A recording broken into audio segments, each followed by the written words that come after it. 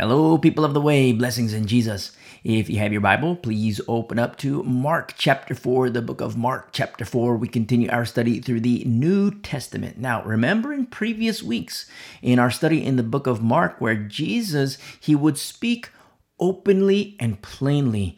And then we see last week where we start to see him speak in parables, which is a figurative manner of speaking, a figurative manner of introducing truth.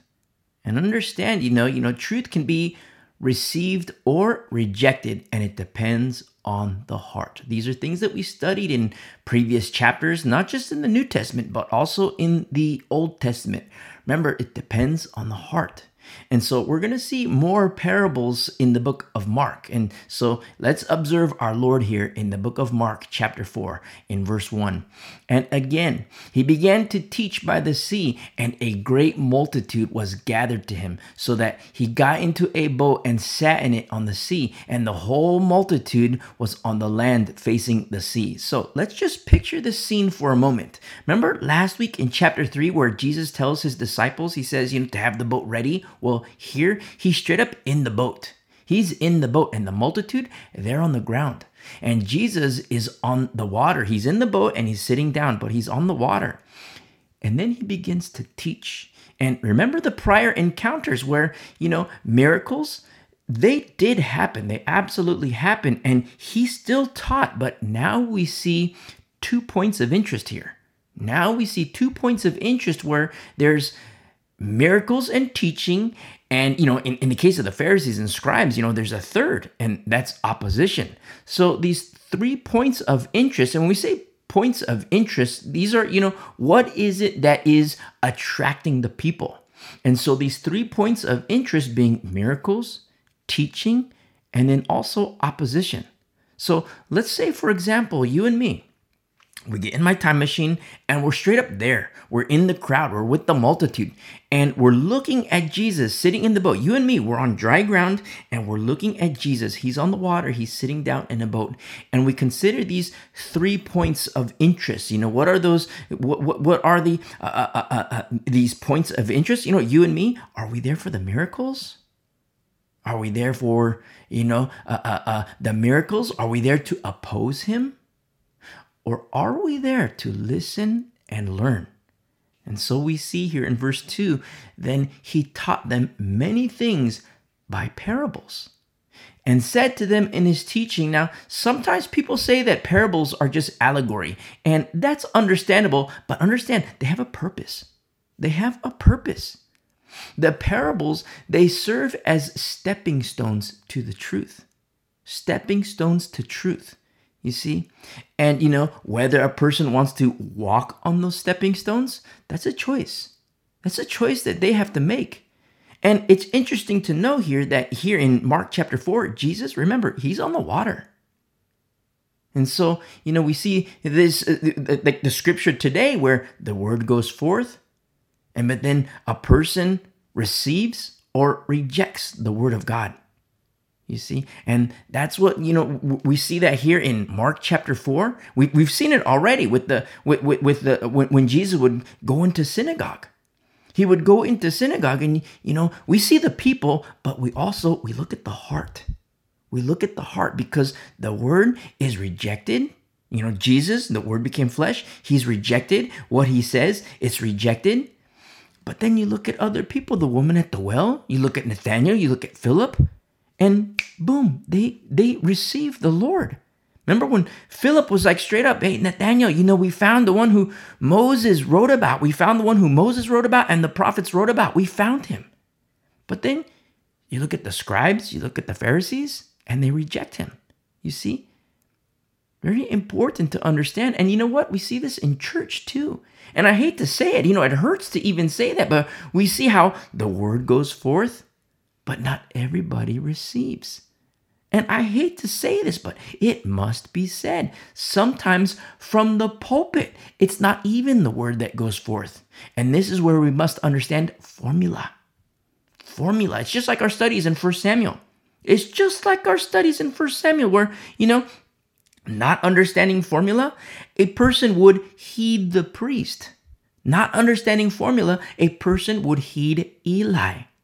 But then understanding formula, a person would realize, well, I'm not going to listen to Eli. I'm going to listen to Samuel. And don't forget, Samuel, he wasn't a priest. Very important to understand. When we understand formula, we can see, we can see Eli, we can see Hophni, we can see Phineas. If you're listening for the first time, go and listen to our study through the book of 1 Samuel and get yourself caught up. It's very important to understand formula. Because when we understand formula, we can look at Eli, we can look at Hophni, we can look at Phineas and know, wow, they're in crazy town. The formula is not right in them. But then we can see Samuel and realize whoa, you know what? We're going to do what Samuel teaches. You see? Because the formula is right in him. And you look at Alexander, Hymenaeus, and Paul. And when we understand formula, it's whoa, Alexander and Hymenaeus, they're straight up crazy town. But Paul, we're going to listen to what he says because the formula is right. You see? It's very important for all of us to understand formula because these are things that are going to be stirred up in the last days. We're going to see these things on overdrive. And so here in Mark chapter 4, our Lord is on the water and he's presenting these stepping stones to the people on earth. They're standing on earth. They're standing on dry ground and he's in the water on the boat and he's presenting these stepping stones through parables. And look what he says here in verse 3. He says, listen, behold. Now, already we see this call of God. Listen, behold. It translates as hear and understand. Hear and understand. And he says, a sower went out to sow. Now, a sower is the one who plants the seed. And, sometimes I have these conversations with children or kids, and they'll ask, what's a sower? And so, it's the person who plants the seeds, you see, and, one who plants the seeds and goes out to do exactly that, plant seeds. And so the sower went out to sow in verse 4, and it happened as he sowed. So let's look at what's happening here in real time through this parable that Jesus is speaking of, but let's look at real time, not just in Mark 4, but what Jesus is speaking on, the actual parable, where the planter is planting, the sower is sowing. Now, have you ever scattered seeds by a sidewalk? I mean, let's say, there's ground, let's say there's earth that isn't so, it's not manicured, it's not kept up, and you want to have some nice plants next to the old tree by the old sidewalk. And have you ever scattered seeds? And, you rather than plant each individual seed and, put them in the earth, no, you just simply scatter the seeds. And when you do this, with some seeds, you'll see bounce, and with some seeds, you'll see no bounce. You see, with some seeds, you'll see no bounce, where the seeds just stick to the ground where the earth is nice and soft. But then some seeds you'll see bounce.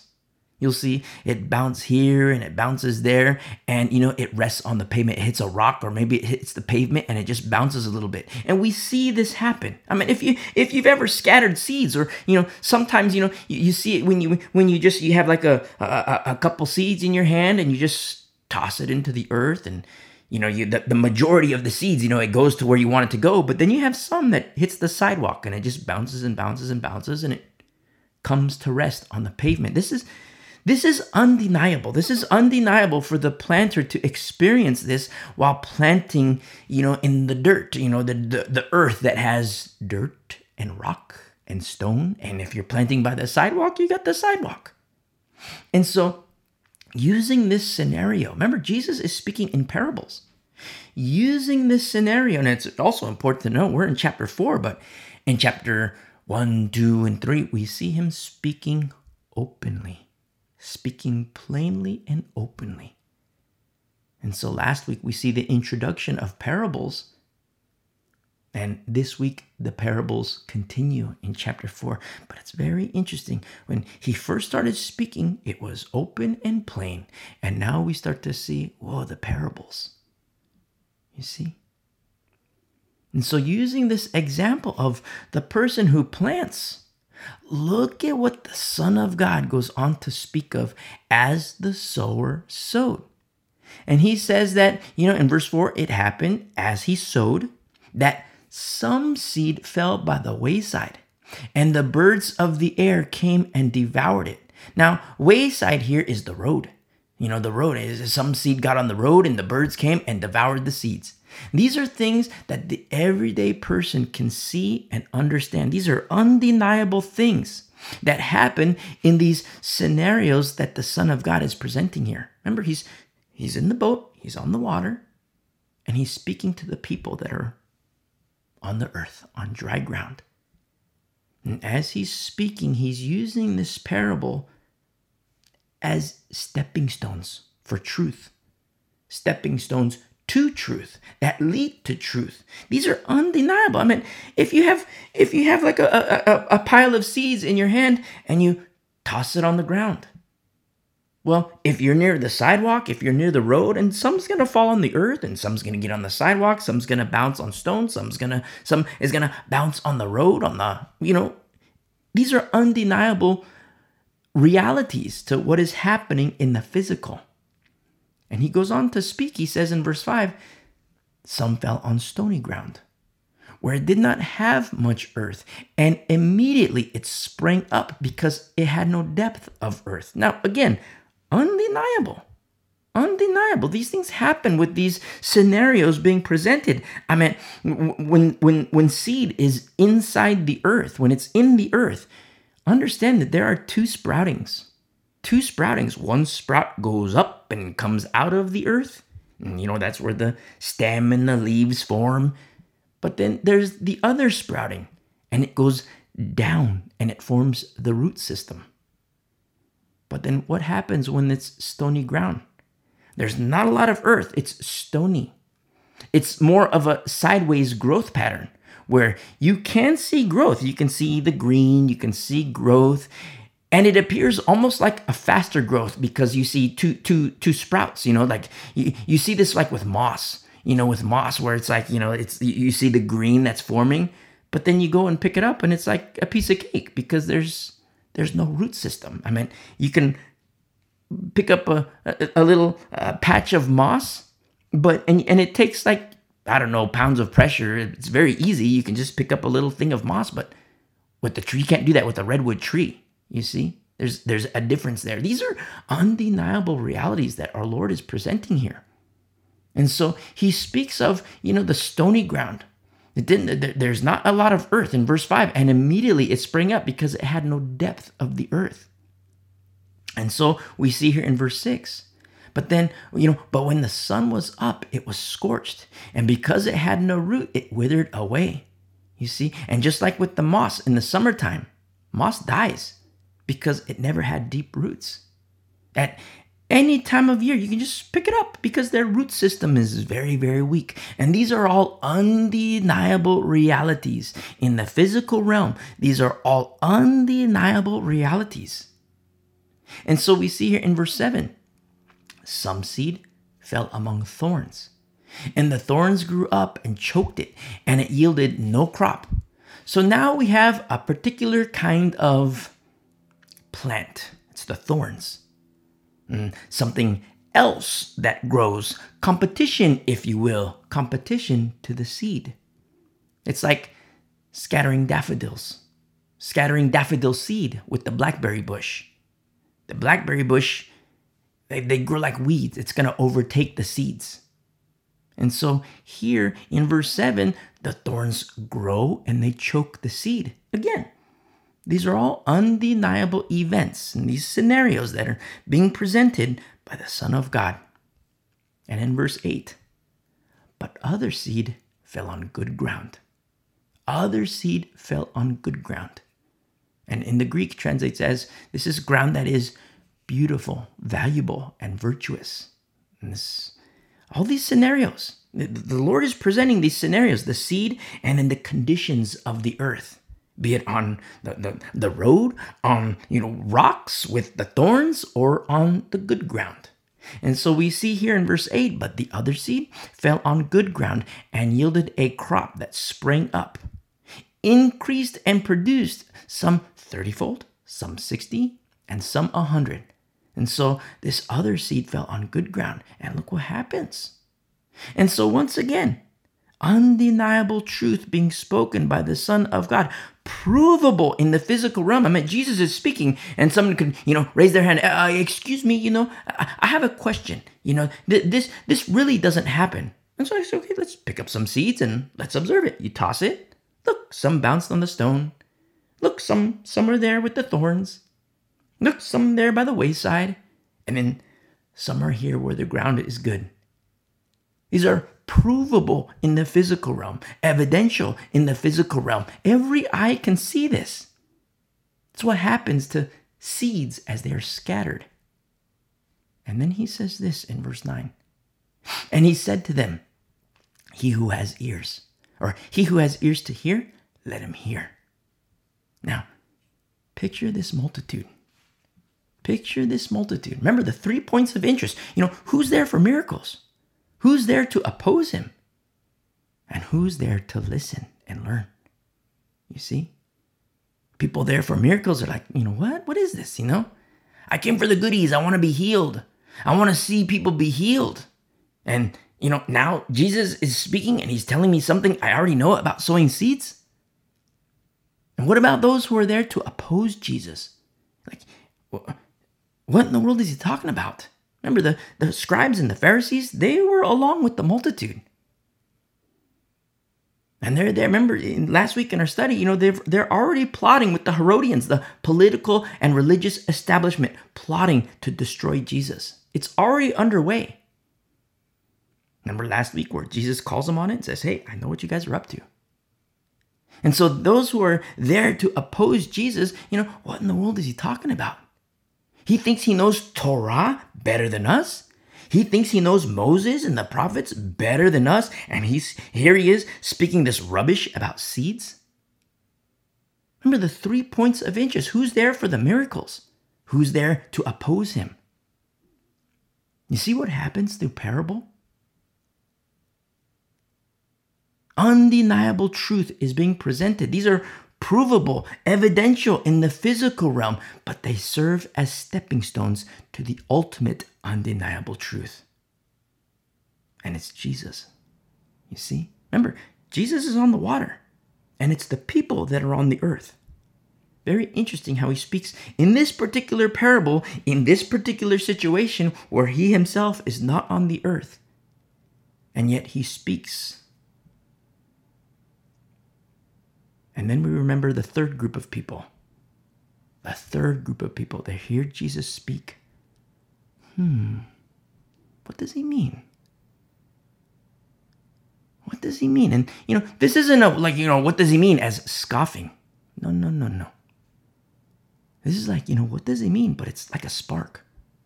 Something to invoke a curiosity. A curiosity that would perhaps lead a person to leave the earth and sprout to the first stepping stone. You see? The first stepping stone that leads to Jesus. You see, Jesus is speaking in parables. But how the word that he speaks is received, it depends on the heart.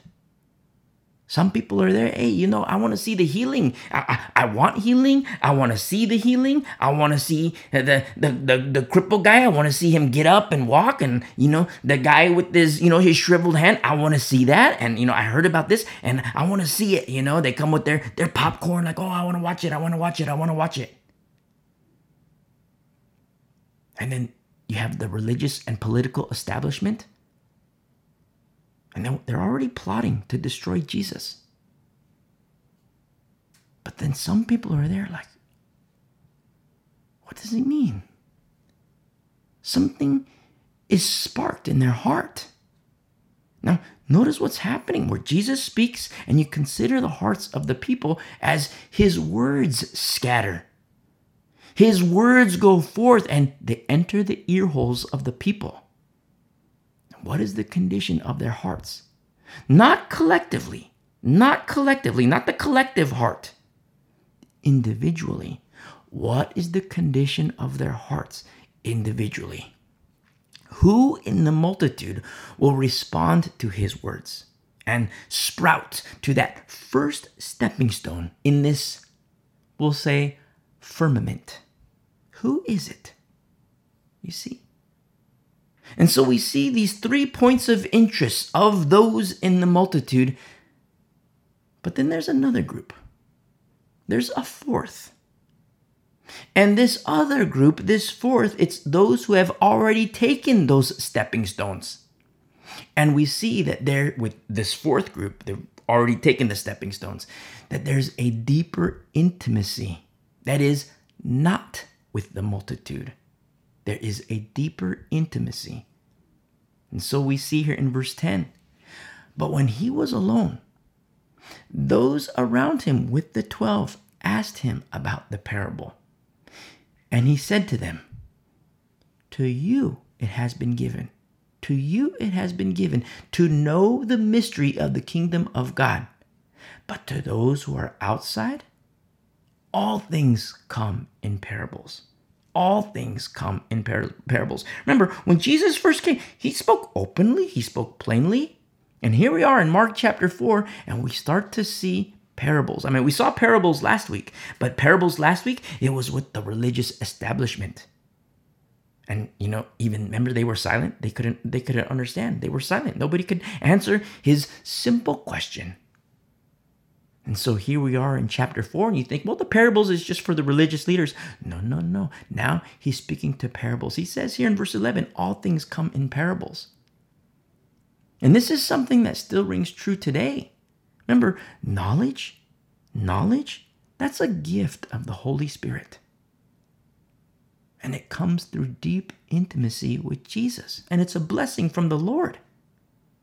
It's not the greatest gift, but it's a gift, absolutely. The greatest gift is love. Remember our study through 1 Corinthians? If you're a new listener, go and listen to our study through 1 Corinthians chapter 12, 13, and 14. Very important. You'll learn about the gifts of the Holy Spirit. And knowledge, it's a gift of the Spirit. And in these last days, there's going to be something else revealed. Something else that happens in the last days. And it happens as apostasy and delusion gets worse. Where it's only the remnant who will understand. Very important to understand the prophecies. And so we see Jesus in verse 11, he says, all things come in parables in verse 12, so that seeing they may see and not perceive, and hearing they may hear and not understand, lest they should turn and their sins be forgiven them. You see, Jesus, he points to Isaiah. And, reading this, it almost sounds like condemnation, because we see here in verse 12, it's like see and not perceive, hear and not understand, lest they should turn. You see, it's probably one of the greatest arguments for Calvinism and Reformed theology. Probably one of the greatest arguments pro-Calvinism and pro-Reformed theology. But since we have the full counsel of the Word of God, we have to factor in the it is also written. Remember, Jesus, he's the fulfillment of the law and the prophets. The fulfillment of the law and the prophets. So where we see in the law that sacrifice is good, but in the prophets, sacrifice is not good. You see? And we see that the law and the prophets, they serve as witness to something greater. Because Isaiah himself writes of both forgiveness and no forgiveness. Isaiah along with the prophets. So what's left? What's left? I mean, if we see forgiveness and no forgiveness, what's left? It's the heart. It's the heart. The heart individually for now, because the collective heart, that comes later. After certain prophetic events come to pass. Very important to understand the prophecies in the Old Testament and in the New Testament. And you start to see like, whoa, you know what? Like Paul, he writes and like everything aligns with what Isaiah writes. Everything aligns with what Ezekiel writes, with what Jeremiah writes, with what Daniel writes, and what Peter writes, and what John writes. Everything aligns. You know why? Same Spirit. Same Holy Spirit. The Spirit that inspires Paul, that inspires John, that inspires James, is the same Spirit that inspired Isaiah and Ezekiel and Daniel and Jeremiah and Amos. The same Spirit. And so now what happens, we see something very interesting with our Lord and those near him. We see an expectation for growth. An expectation for growth. And these are things that we see with the apostles too, where we see an expectation for growth among the believers, among the saints, as they teach and as they preach. But, we see that in the book of Acts. But here, even the apostles, they're not apostles yet, they're disciples.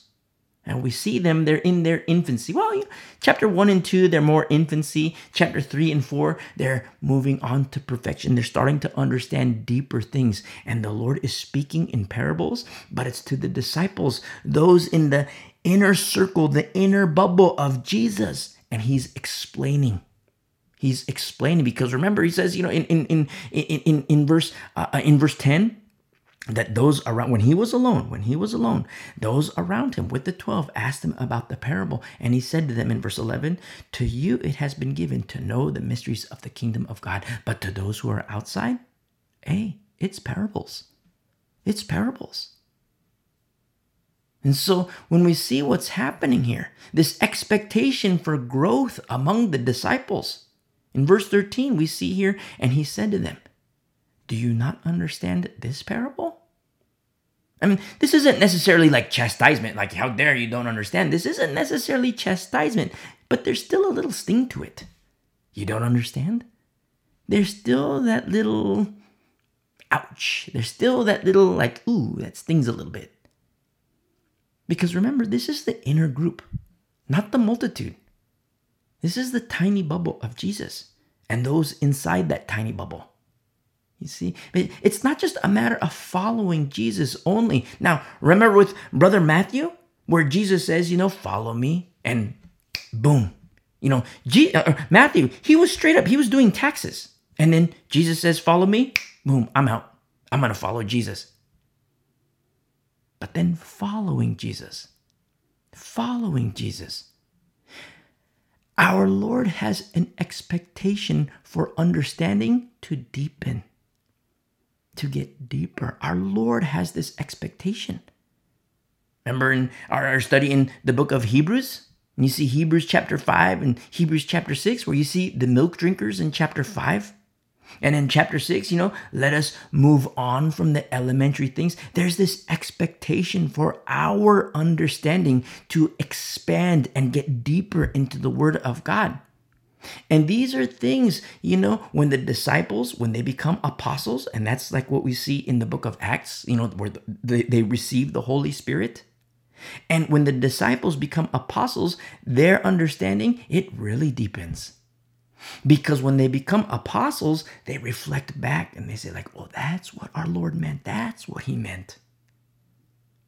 But here we kind of see them in their infancies, not baby. I mean, they're still young in the faith. But we see even in the disciples, before they become apostles, you say like, what's the difference between disciple and apostle? Or disciple, that's like student phase. That's like the learning phase. The apostle, that's the messenger phase. You see? Very important.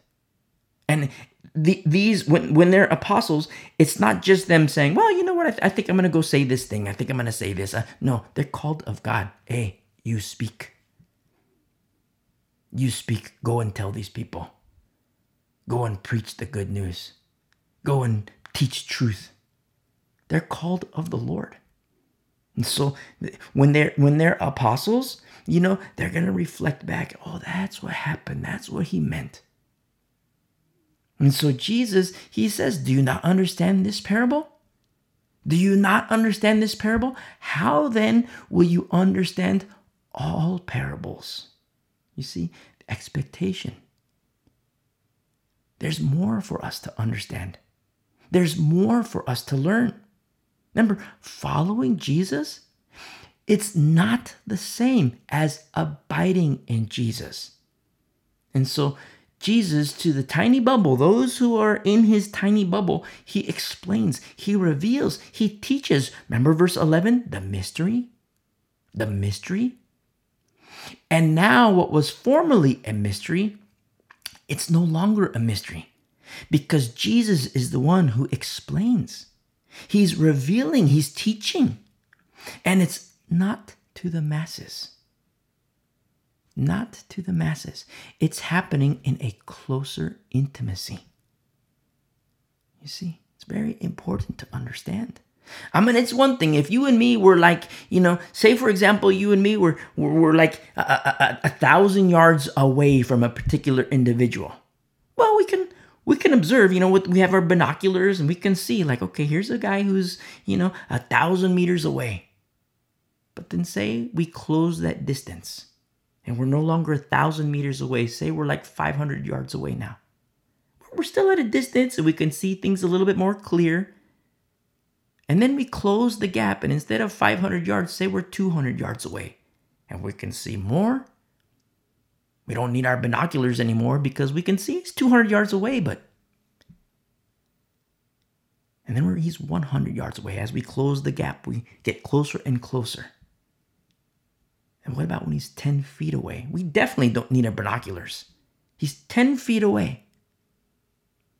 What happens when he's 5 feet away? What happens when he's 1 foot away? And at 5 feet, we start to realize, well, there's something different about this particular man. And when he's 5 feet away, something happens. He's 1 foot away, and it's like, whoa. And what happens when you and me, when we're cheek to cheek with him? What happens when we fall in love with him? What happens when we embrace him? What happens when, he's the Messiah, he's the Son of God? There we are, cheek to cheek with our Lord. But when we were 1,000 meters away, we could see him, yes. But closing that gap, closing that distance, and through this closer intimacy, more things are revealed. And these are things that are happening to the disciples because Jesus spoke openly, he spoke plainly, and we see that in the earlier chapters. And then all of a sudden, he starts to teach in parables. And so he teaches in parables to the masses. All things come in parables, but then he says to this closer inner bubble, hey, to you, it's being revealed. This mystery, remember verse 11, this mystery, hey, it's being revealed. And it only happens through closer intimacy with the Lord. Just like that example, 1,000 meters, that's not 1 foot. It's 1,000 meters. Where at 1,000 meters away, you could still see, but you can't touch. You see? You can't hear because you're 1,000 meters away. But as you close that gap, close that distance, as you get inside the tiny bubble, more things happen. More things are revealed. And it happens through closer intimacy. And so look what Jesus reveals here in verse 14. The sower sows the word. Now, unbeknownst to the disciples, the very thing that Jesus was doing when he was on the boat, with the multitudes where he's on the water, and the very thing that he was doing, it's the very thing that the disciples are going to do later down the road. Later down the road. They're disciples now, but later down the road, they're going to be sowing seeds of the word of God. Remember, Jesus teaches by example.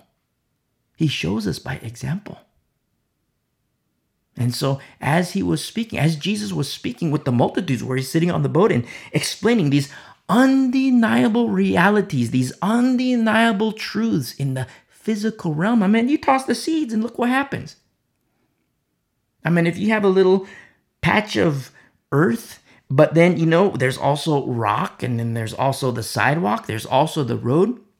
and then you take a handful of seeds and you throw it in the air, you're going to have seeds that goes on the earth. You're going to have seeds that hits the rock. You're going to have seeds that hits the stony ground. You're going to have seeds that go on the sidewalk, maybe seeds that go on the road too, because you're throwing it into the air.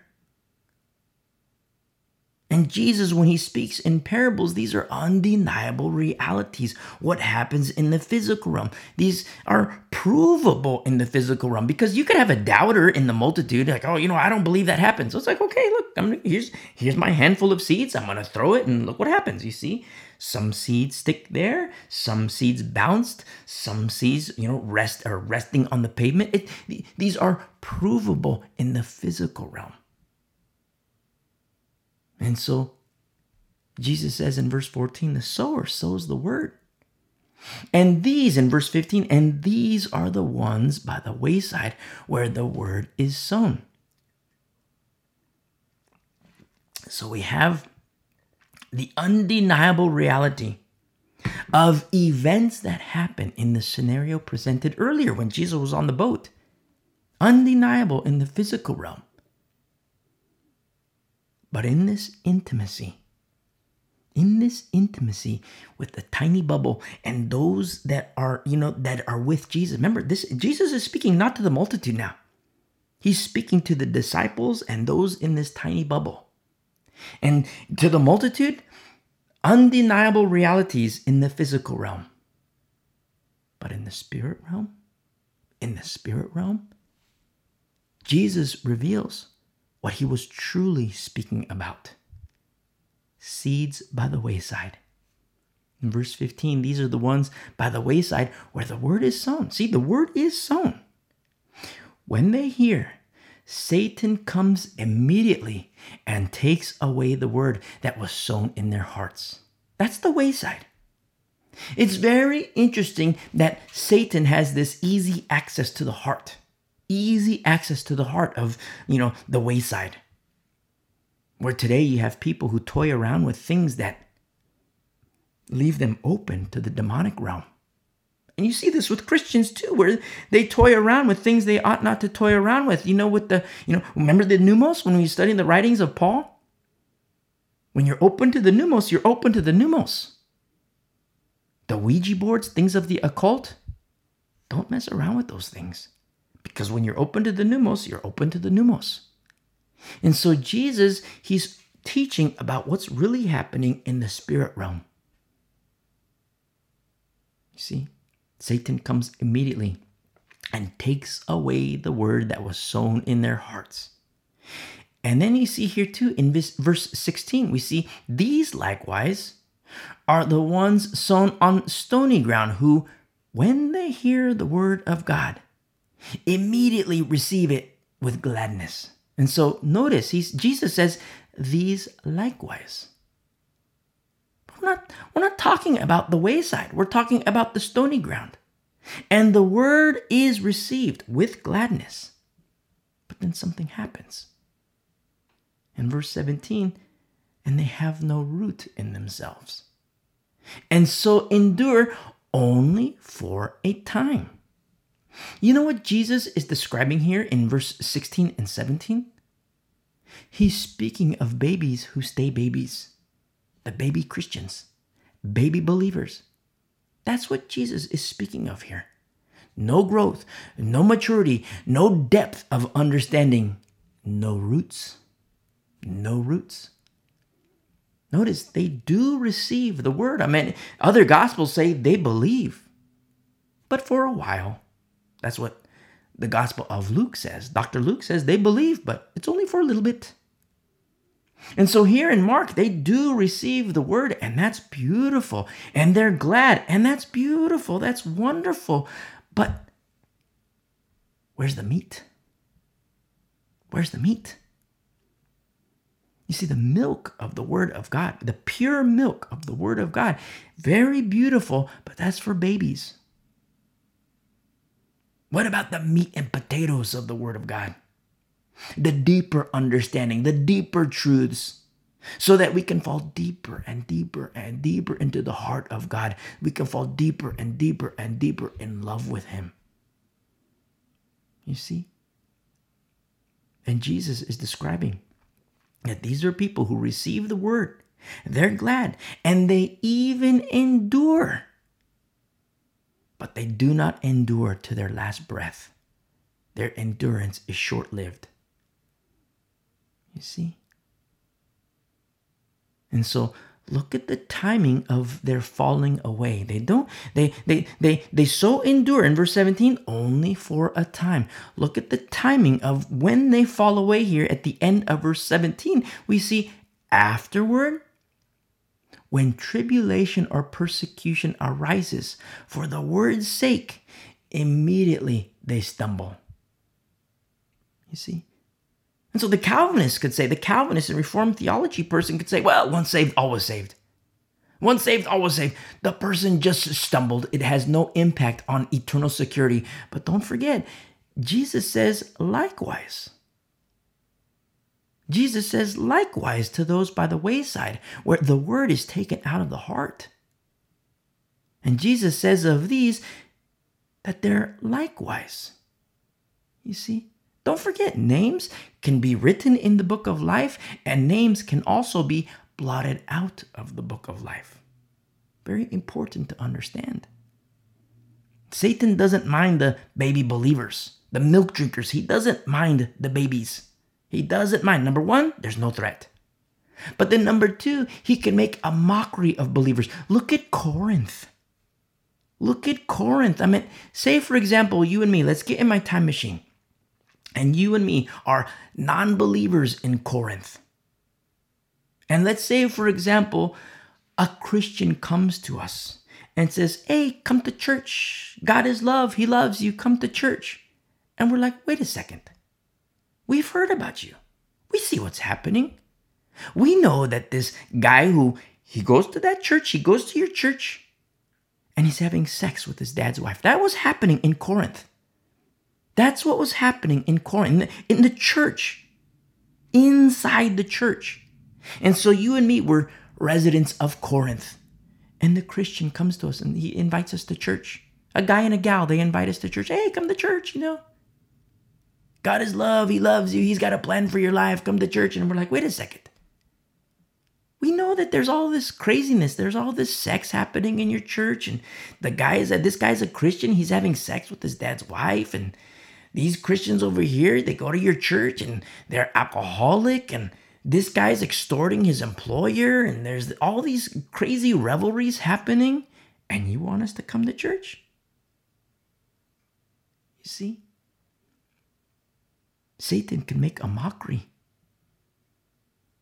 When the baby believers, Satan's not afraid of the babies because there's no threat. He can make a mockery of believers. Look at Hillsong today. Here we are in 2023 AD. Look at Hillsong. You know how many people I speak to and they say, I want nothing to do with Christianity because look at Hillsong. Y'all are a bunch of hypocrites, they say. You see, Satan can make a mockery with the babies. And we see we're in this verse, and when the Lord says, at the end of verse 17, the falling away, it's through tribulation and persecution for the word's sake, and immediately they stumble. And so we see how it's like, well, wait a second here. Who is Jesus speaking of? And it's the baby believer. Because remember, Dr. Luke, they believe, but it's for a while. In the account, the Gospel of Luke, they believe, but it's just for a little bit. And then the persecution comes, the tribulation comes. And Satan is like, okay, baby's not a threat. And I don't mean to sound carnal in explaining this, but if you had to fight a 2-year-old, I mean, I'm assuming you're an adult, but I mean, if you had to fight a 2-year-old, it's a piece of cake. And, not to sound carnal in saying that, but it's a piece of cake. And so Satan, baby believers are not a threat to him at all. And he can make a mockery of Christians. Just like the example we gave, you and me, we go back to Corinth. We're non-believers. And the guy says, hey, come to church. It's like, what? All the sex that's happening in there? The guy's having sex with his dad's wife? Like the alcohol? The extortion? And you want us to join that? Look at how Satan can use the baby believers, the milk drinkers.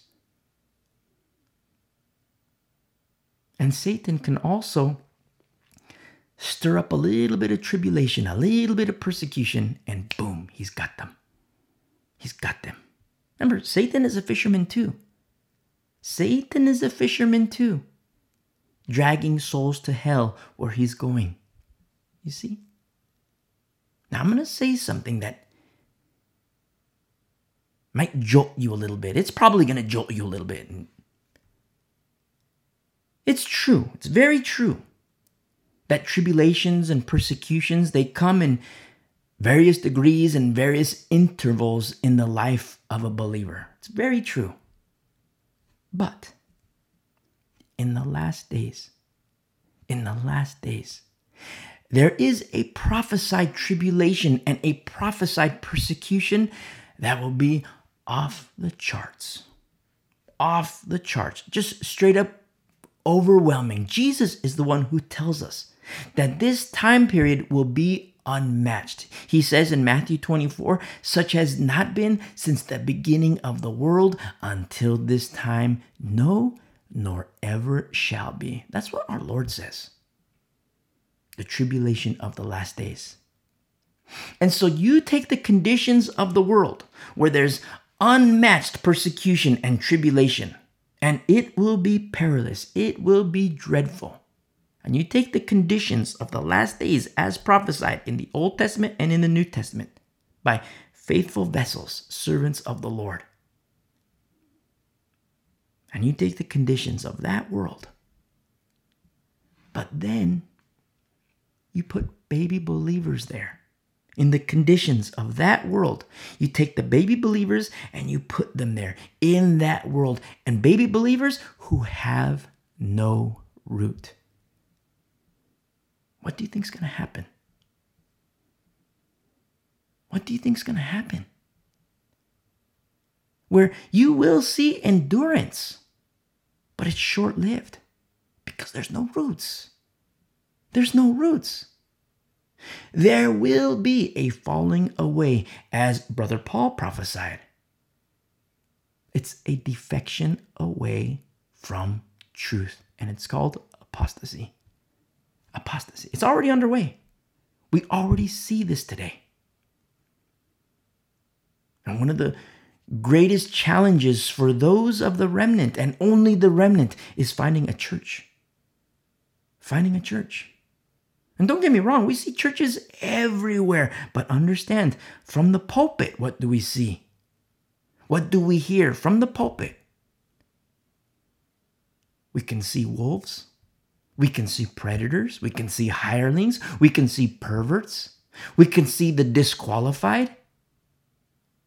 And we also see the milk feeders.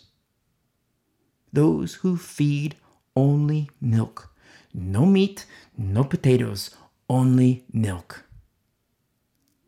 You see? And so you take the conditions of the last days earth as prophesied in Scripture, as prophesied in the Old Testament, New Testament. And you take baby believers who have no root and you put them there in that environment, on that earth. And then you see, who are their teachers? Who are their pastors? Why are they teaching only milk? Why are they preaching only milk?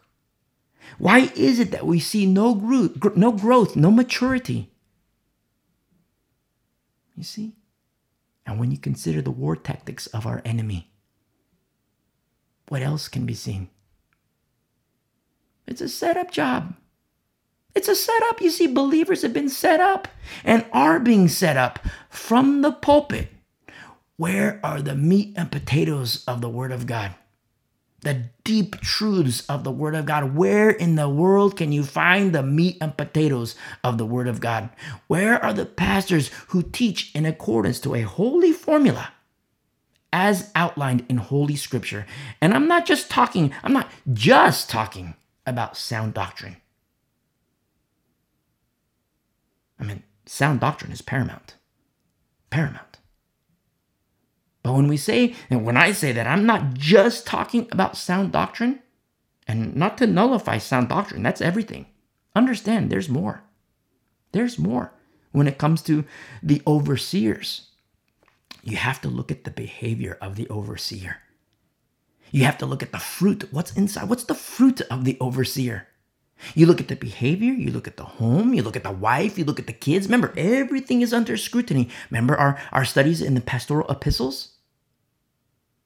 Everything is under scrutiny. Is he a pastor for the money? Is he a pastor because he's a pastor for the money? Is he a pastor because, he's a predator, he's a pervert, and he wants easy access to kids? Is he a pastor because he wants the fame and accolades where, he wants to be an influencer with the social media? And then you look at the fellowship, always, always, always accounting for babies. And the very holy formula must be adhered to. It must be adhered to. It must be adhered to in order for effectuation of God's promises. In order for effectuation of God's promises. Very holy formula. It's very easy, but it's very intricate. You see? Straight up, if you're of the remnant and you strongly desire the meat and potatoes of the Word of God, that's a very, very good thing. But there's a big problem. You're not going to find a church. You're not going to find a church. Or there's a very high likelihood that you won't find a church. A very high likelihood. Understand what's happening in the spirit realm. These are things that Jesus is teaching this very tiny bubble about the spirit realm. Yes, there's the physical and these undeniable truths and realities that can be observed by mere men. Undeniable realities observed by mere men. You toss the seeds and you see some seeds falls here, goes here, goes here. And if it goes here, this happens. If it goes here, this happens. If it goes here, this happens. But in the spirit realm, understand what's happening in the spirit realm. That through the ages, Satan, he's been hard at work. Little serpent in Genesis, but a giant dragon in Revelation. He's been getting stronger through the ages.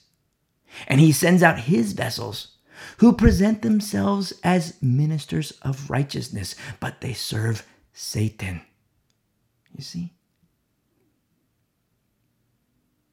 And he's been capitalizing on the carnalities of mankind to condition churches for milk and milk only. To condition the so-called pastors to have carnal sensitivities so that leaven is never addressed. And you look at these war tactics, these battle tactics, evil, evil, evil.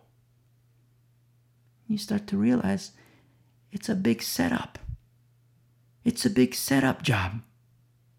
You see, Satan, he's been preparing the church for slaughter, to drag them to hell. The non-believer, he's already got them. But the believer, he'll seduce.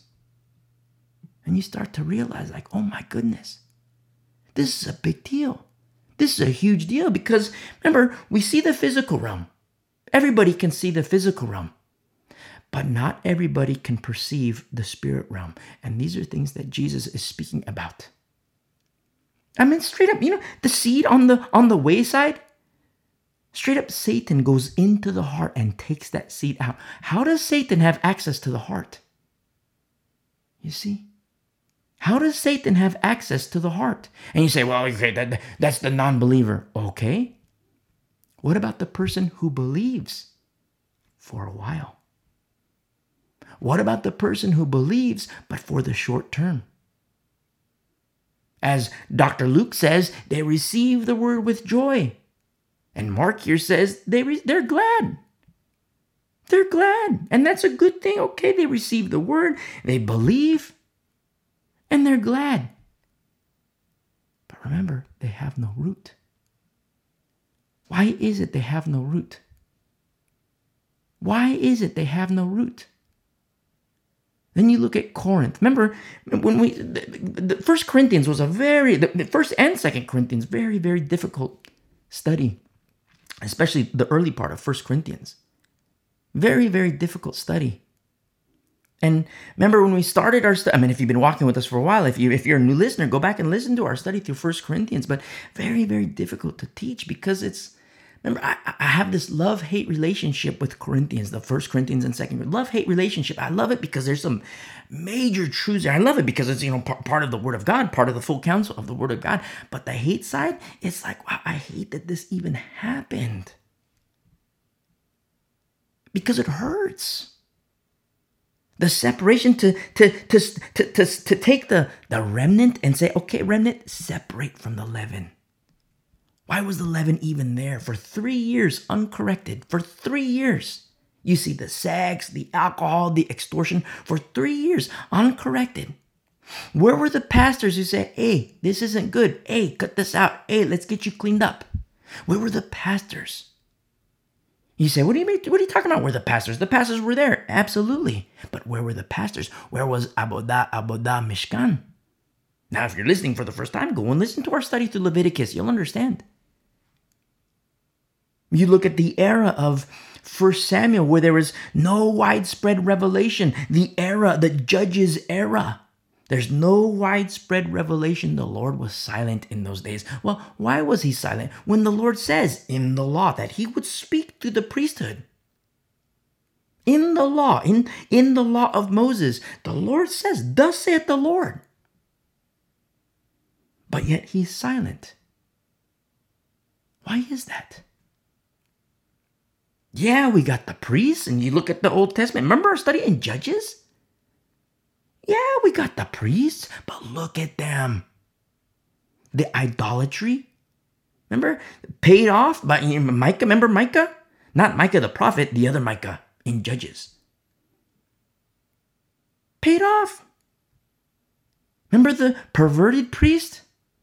Not treating his wife as wife, but treating his wife as concubine. And then he throws her to the wolves and she's gang raped.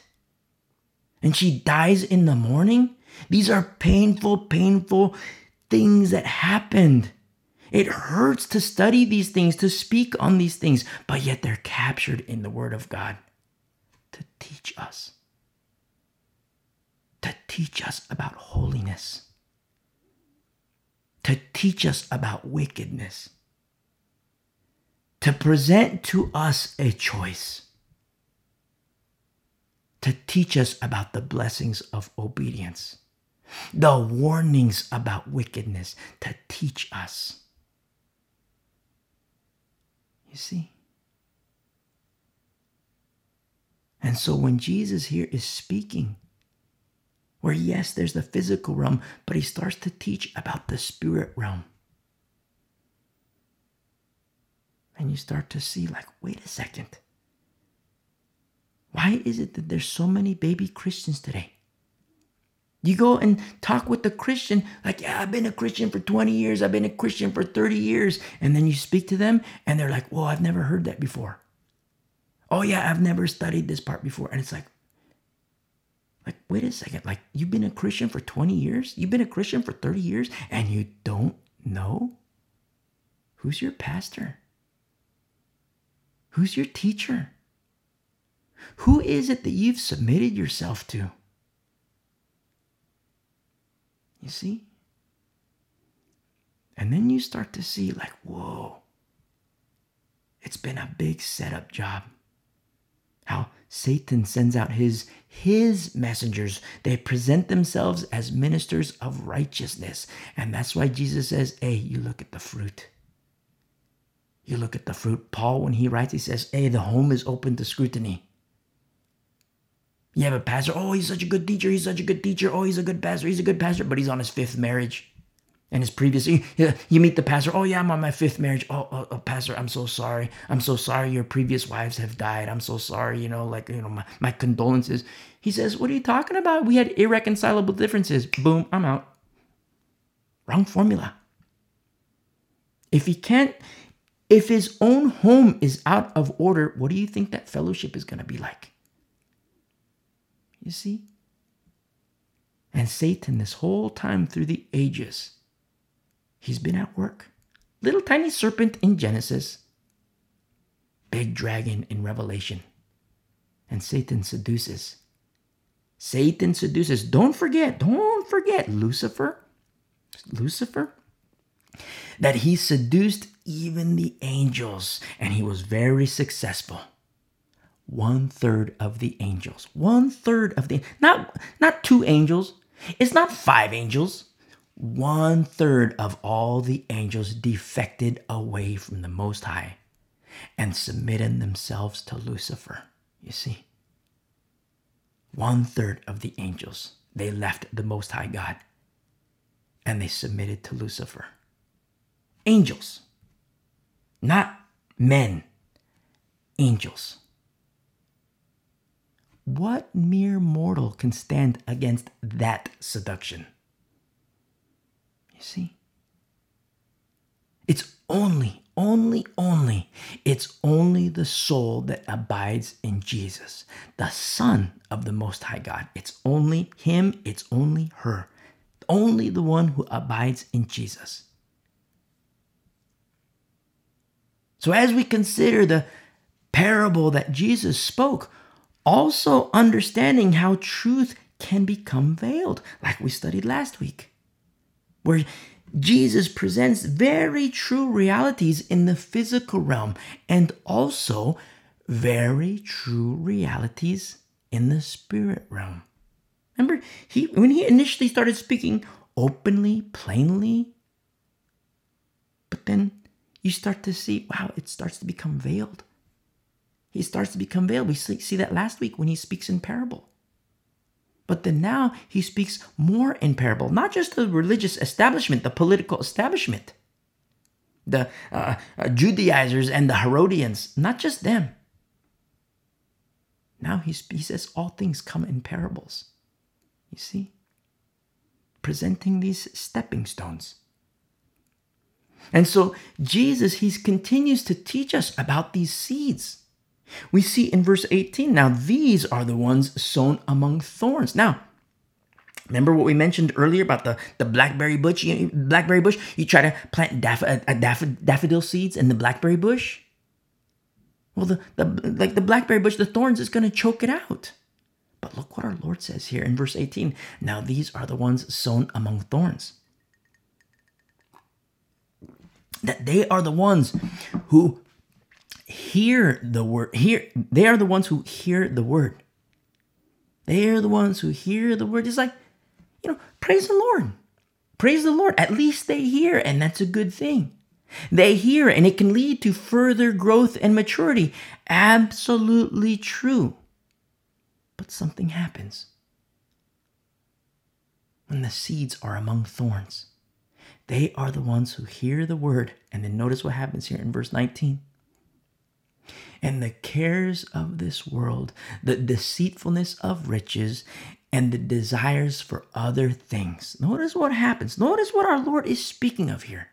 A person hears the word, but then there's a distraction. And that's literally how this translates. There's a distraction where the focal point of this person changes. The focus moves away from the Bible.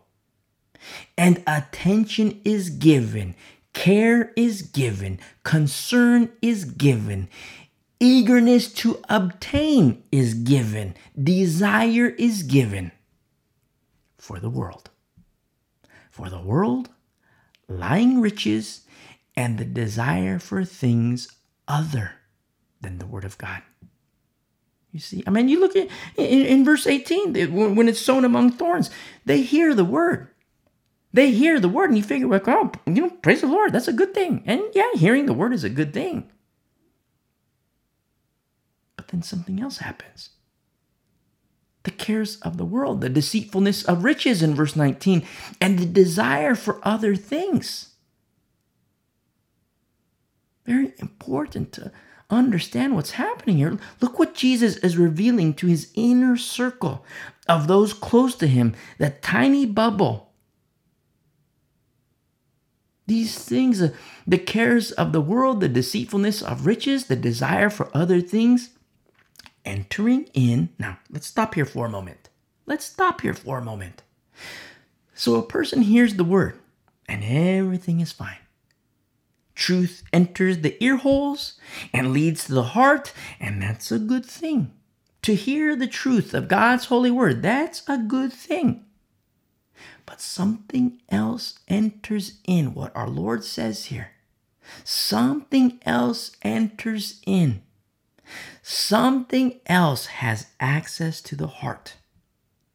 And this something else can alter the heart and change the heart and change the focus of the heart, where instead of the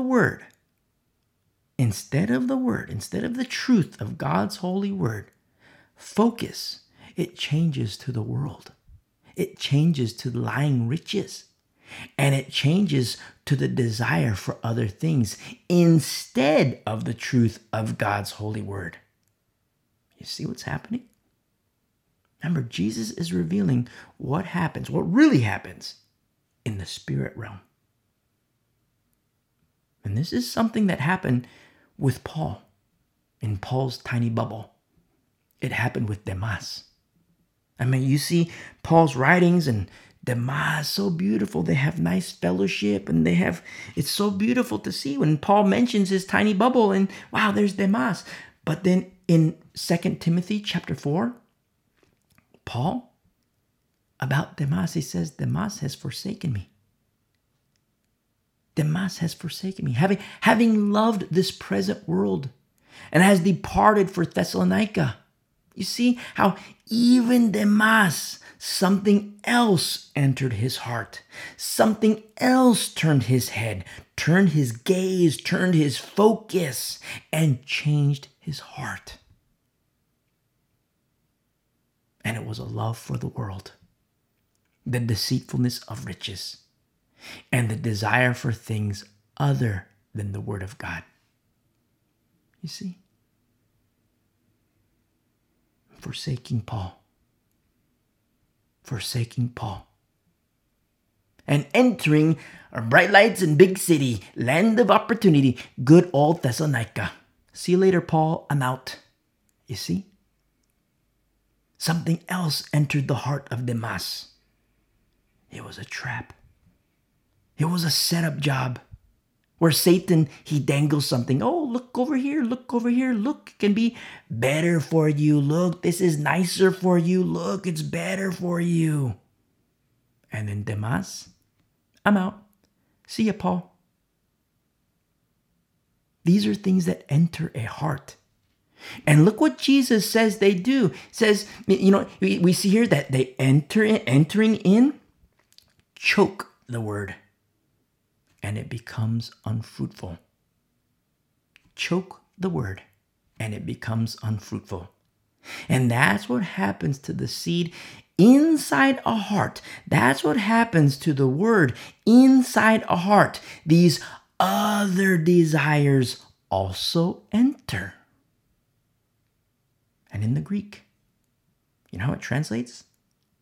That they enter the heart and they choke the seed. They choke the word. They drown the seed. They strangle the seed. How it translates in the Greek is they take by the throat and strangle completely. That's what happens to the seed inside a heart. By what also enters the heart. I mean, it's good to hear God's word, to hear truth. That's a good thing. But then we start to see the condition of the heart as the Lord reveals the spirit realm, what is really happening. You see? And as seed enters the heart, other things can enter the heart too. Look what happened to Demas. Such beautiful intimacy in fellowship. Paul and Demas, tiny bubble, beautiful, beautiful, beautiful fellowship. But then old man Paul writes to young Pastor Timothy, Demas has left me. You see? He's left. Bright lights, big city. I'm done with you, Paul. I'm off to the land of opportunity, bright lights, big city. I mean, carnally speaking, was Demas successful? I mean, you could look at his life in the world and he might have achieved great wealth and stature, joined the private clubs, have the biggest yachts, the coolest cars. But then you look at the heart. No more seed. It was there. It was there, absolutely. But then it died. It was choked. It was strangled because of what also entered the heart. You see? Remember, Satan presents himself as an angel of light. Don't forget, I can't tell you how many times I've had these conversations with believers. Oh, the Lord told me this, the Lord told me that. And in the course of time, what is seen is ruin. They were deceived. A person might, how can you say that? A person might say that. How can you say that? Look at Damas, he's successful. Look at his Lamborghini. And the success only amplifies the sorrow. It only amplifies the sorrow. Because the seed has been taken by the throat and strangled completely, and it died.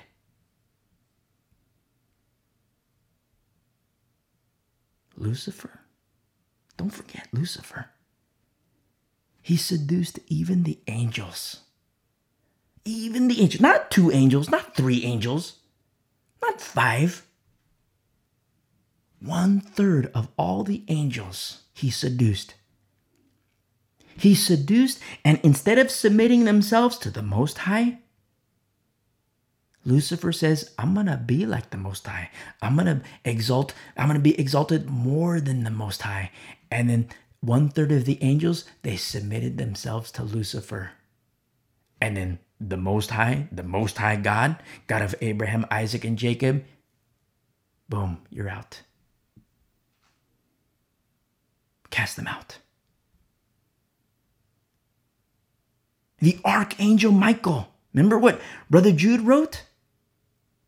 The Archangel Michael, he didn't dare bring an accusation against Lucifer.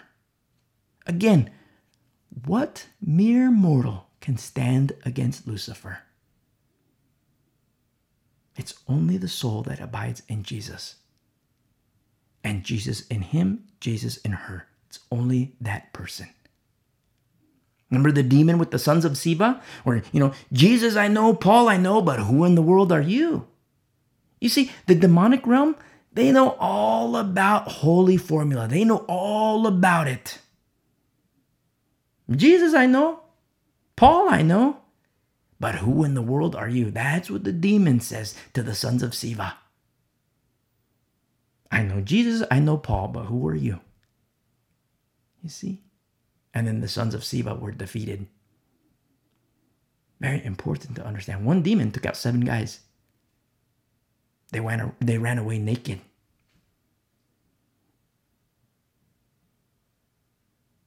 These are things that the Lord reveals through his word. Yeah, you have the physical realm, okay? Toss the seeds, scatter the seeds. In the physical realm, you can see the seed lands on soft ground. The seed lands over here on the stone. The seed lands over here on the ground. Okay, no big deal. The seeds are there. No big deal. But what Jesus is revealing to the inner circle, the tiny bubble, what Jesus is revealing to the disciples. Remember, Jesus was alone, and alone, they come to other gospels say, Lord, what do you mean? And so he reveals to them. Those who have intimacy with him, the Lord reveals. And in this revealing, he shows them, hey, look what's really happening in the spirit realm. Look what's really happening. And so we see here in verse 20, but these are the ones sown on good ground. Remember, in the Greek, ground that is valuable, beautiful, and virtuous. That's what Jesus says about these hearts. Look at how in our present time in 2023 AD, look how virtue, it's under major attack. I mean, virtue has always been under attack. And Many men and many women have been corrupted by the loss of virtue. But in these last days, look at how children are being corrupted. Children. Look how children are being corrupted and their virtue stolen. Stolen by agents of wickedness. You see it happening with children. Physically, emotionally, sexually, and most definitely, spiritually. You can see it. Satan knows his time is short.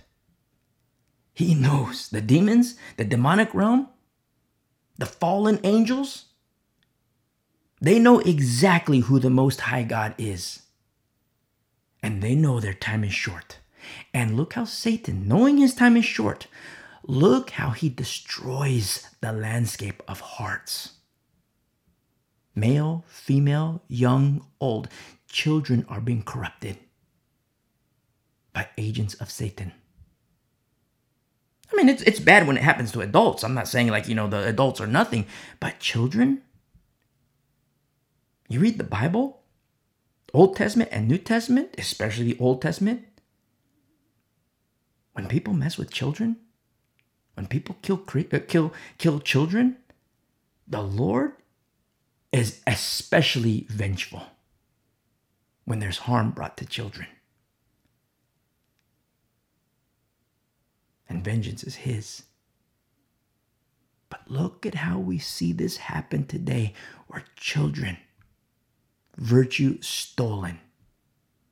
You see? And the landscape of hearts is being destroyed. The Bible calls Satan the destroyer for a reason. He destroys. But nevertheless, there's still virtue in these last days. And there is still restoration of virtue. And there's a very holy means by which hearts can be prepared for their day of visitation. Remember our study in 1 Peter chapter 2? And so when the seed connects with the virtuous heart, look what Jesus says. Those who hear the word accept it. This is a huge deal. It's a huge deal. You look at the religious establishment, the religious leaders, the learned class, and they hear Jesus speak and they reject him. Jesus goes to synagogue. Remember, during the Sabbath. Why were they even there? You see, they were guilty of the law and they want to kill Jesus when they were guilty of the law.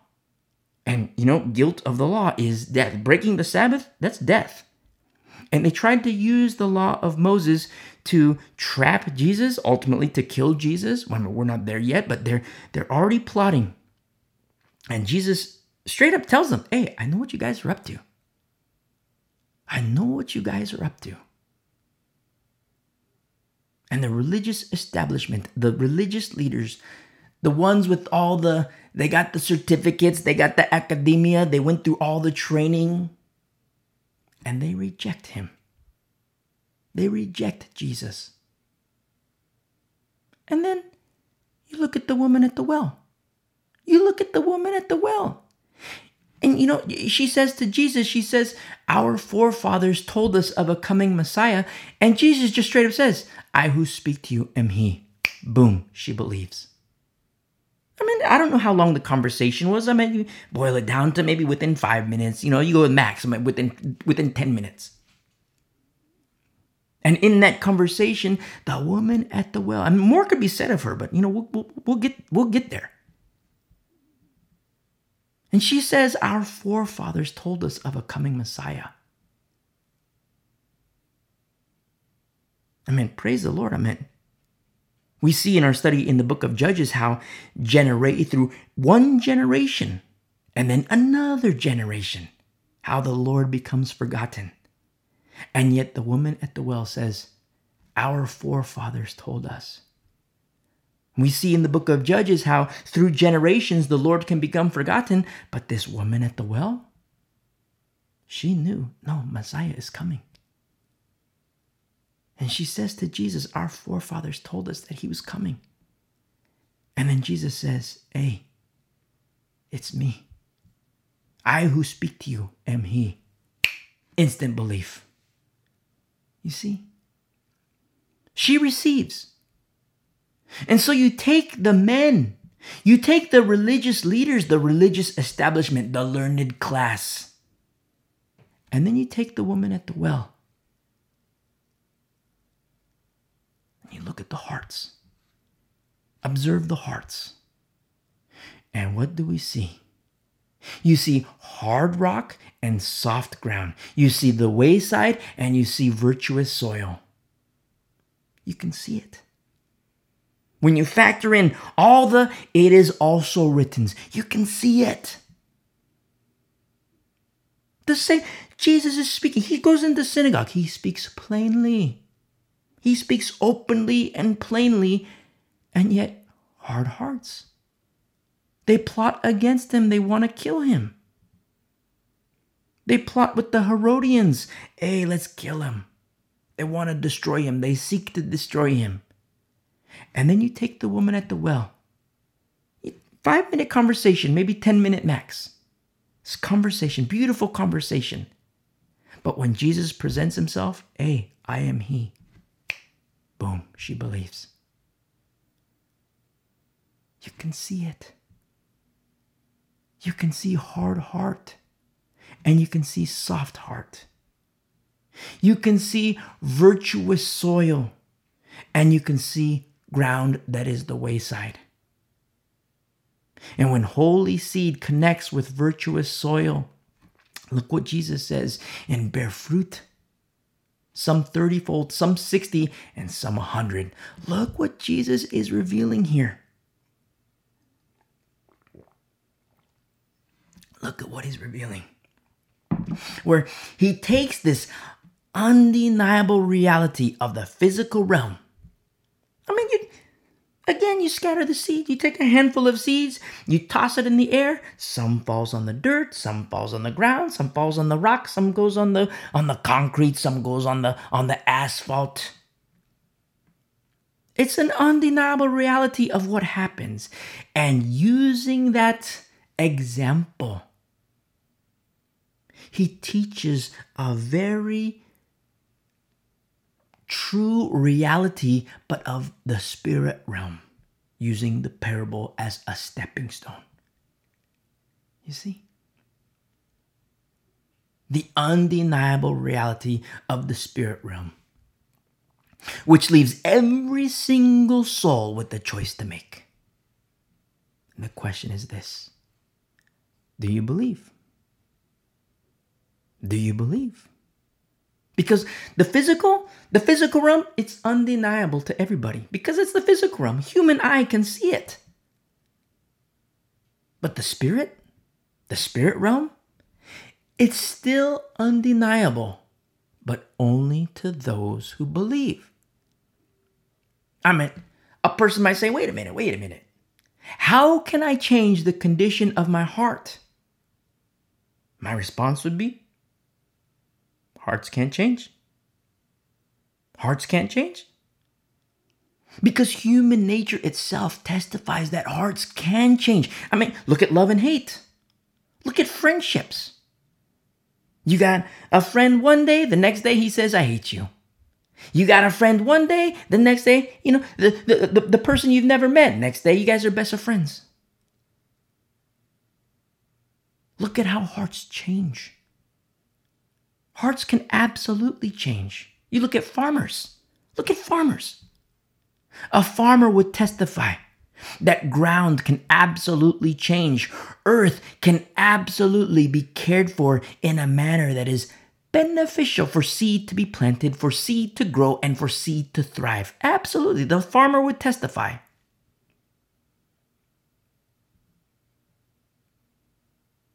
And if you're listening and you're not a believer, you say, I want to believe.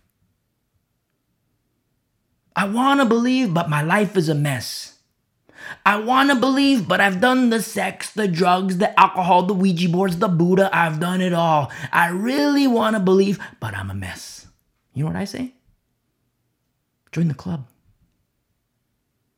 Join the club because I was a mess too. I didn't ask the question, hey, how's your life? I didn't ask that question. I didn't say, hey, how's your life? I didn't ask that. I'm asking something completely different. Do you believe? Because Jesus cleans his own fish. Do you believe? I don't care about the mess. Do you believe? You say, wait a second, I've done the sex, the Ouija boards, the Buddha, the yoga, the crystals, the chakras. I've done it all. Listen, I'm not asking how's your life. Do you believe? Because your life's a mess and you believe, praise be to the Lord. Let's get you cleaned up. Let's get you cleaned up. But it starts with the stepping stone. And you know what that is? You hit pause, you listen to the message, how to commit your life to Christ. And you commit your life to Christ right here, right now, point blank. And if that's you, you're not a believer. And you're like, wait a second, you know what? I believe. That gears of faith are starting to turn because every single person was created with a measure of faith. Eternity was written on your heart. And those gears, they're not rusty anymore. Now those gears are starting to turn again. And you say, wait a second. I think I believe. Jesus? I used to think he was a fairy tale. But now, he's the Son of God. I believe. Listen, praise be to the Lord. That was me.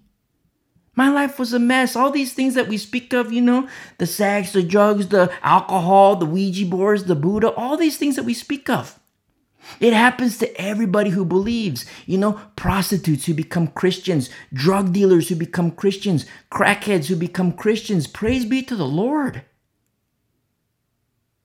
And these things are still happening today. The door of mercy and grace, it's still open. It's going to close. It's not going to be open forever. It's going to close and it's going to close soon. But as for today, let today be the day of salvation. But it requires the stepping stone. And I can't take that step for you. You got to take the step. And so hit pause and listen to the message, how to commit your life to Christ. And you do that right here, right now. And then you come back and you listen and we continue in our study. And we grow together. We journey together because you and me, we're going to paradise. We're going to paradise straight up. That's our destination. And praise be to the Lord. As we start to realize, what's really happening in the spirit realm. Satan knows his time is short. You can see these things. I have these conversations with non-believers and sometimes the Satanists. And they hate God. They tell me, don't come to me with that. I hate Jesus and I hate you Christians. Don't come to me like that. It's just a simple question. But why? Why? Simple question. Why do you hate Christians? And then they tell me, well, this guy told me I was predestined for hell. I went to this pastor for counsel and he told me that he can't talk to me about eternal salvation because he thinks I'm predestined for hell, and I reject that. Let me tell you something. If that's you, I reject that too, because the God that he's describing is the God of John Calvin. Unbiblical. Unbiblical.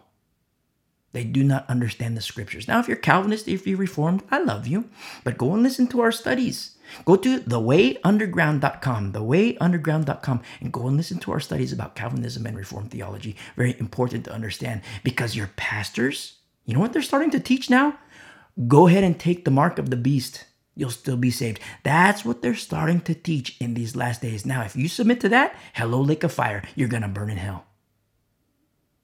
Straight up. Very important to understand. It's not a time to play games. I'm not suggesting that there was any time in history to play games with the Lord. Never play games with the Lord. Never be lukewarm.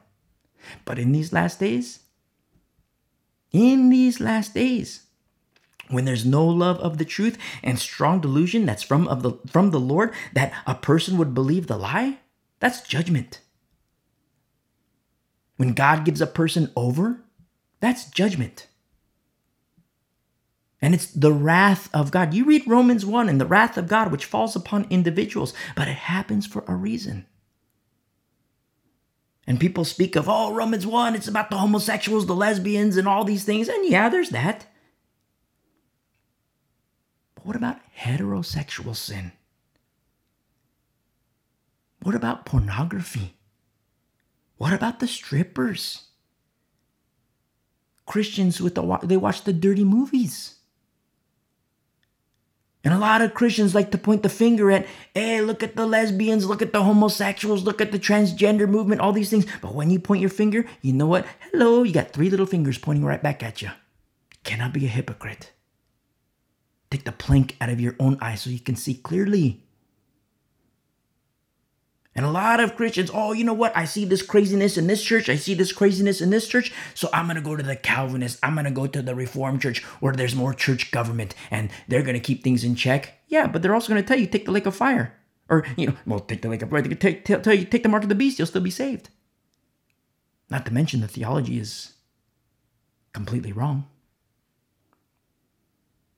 And we don't say these things to hurt you.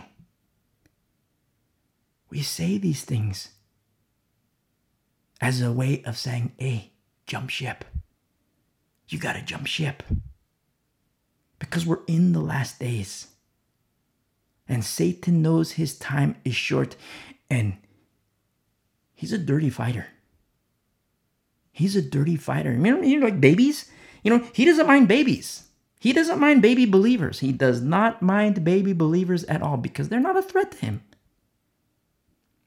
And you and me, we think, okay, little baby believers, it's so beautiful. And yes, it's so beautiful. But Satan, he wants to kill them. He wants to destroy them. He wants them to burn in the lake of fire where he's going. Eternal separation away from the Lord. Very serious business. And we have to understand the truth of God's holy word. Because when there's no love of the truth, one of the forms of judgment from the Lord is the strong delusion that they should believe the lie. You see, they cannot receive the truth. In the last days, you know what that is? It's the famine of the Word of God. The famine of the Word of God. Very important to understand the prophecies. And not just prophecy 1, not just prophecy 2 as like individually, like, okay, Ezekiel says this, and, Paul says this, and Jeremiah says this, and Daniel says this, and Amos says it. No, put it all together. Put the pieces together and see what's happening. Very important. And so look what Jesus says here in verse 21. Here in Mark chapter 4, he says in verse 21, also he said to them, is a lamp brought to be put under a basket or under a bed? Is it not to be set on a lampstand? Straight up, he just asked a question point blank.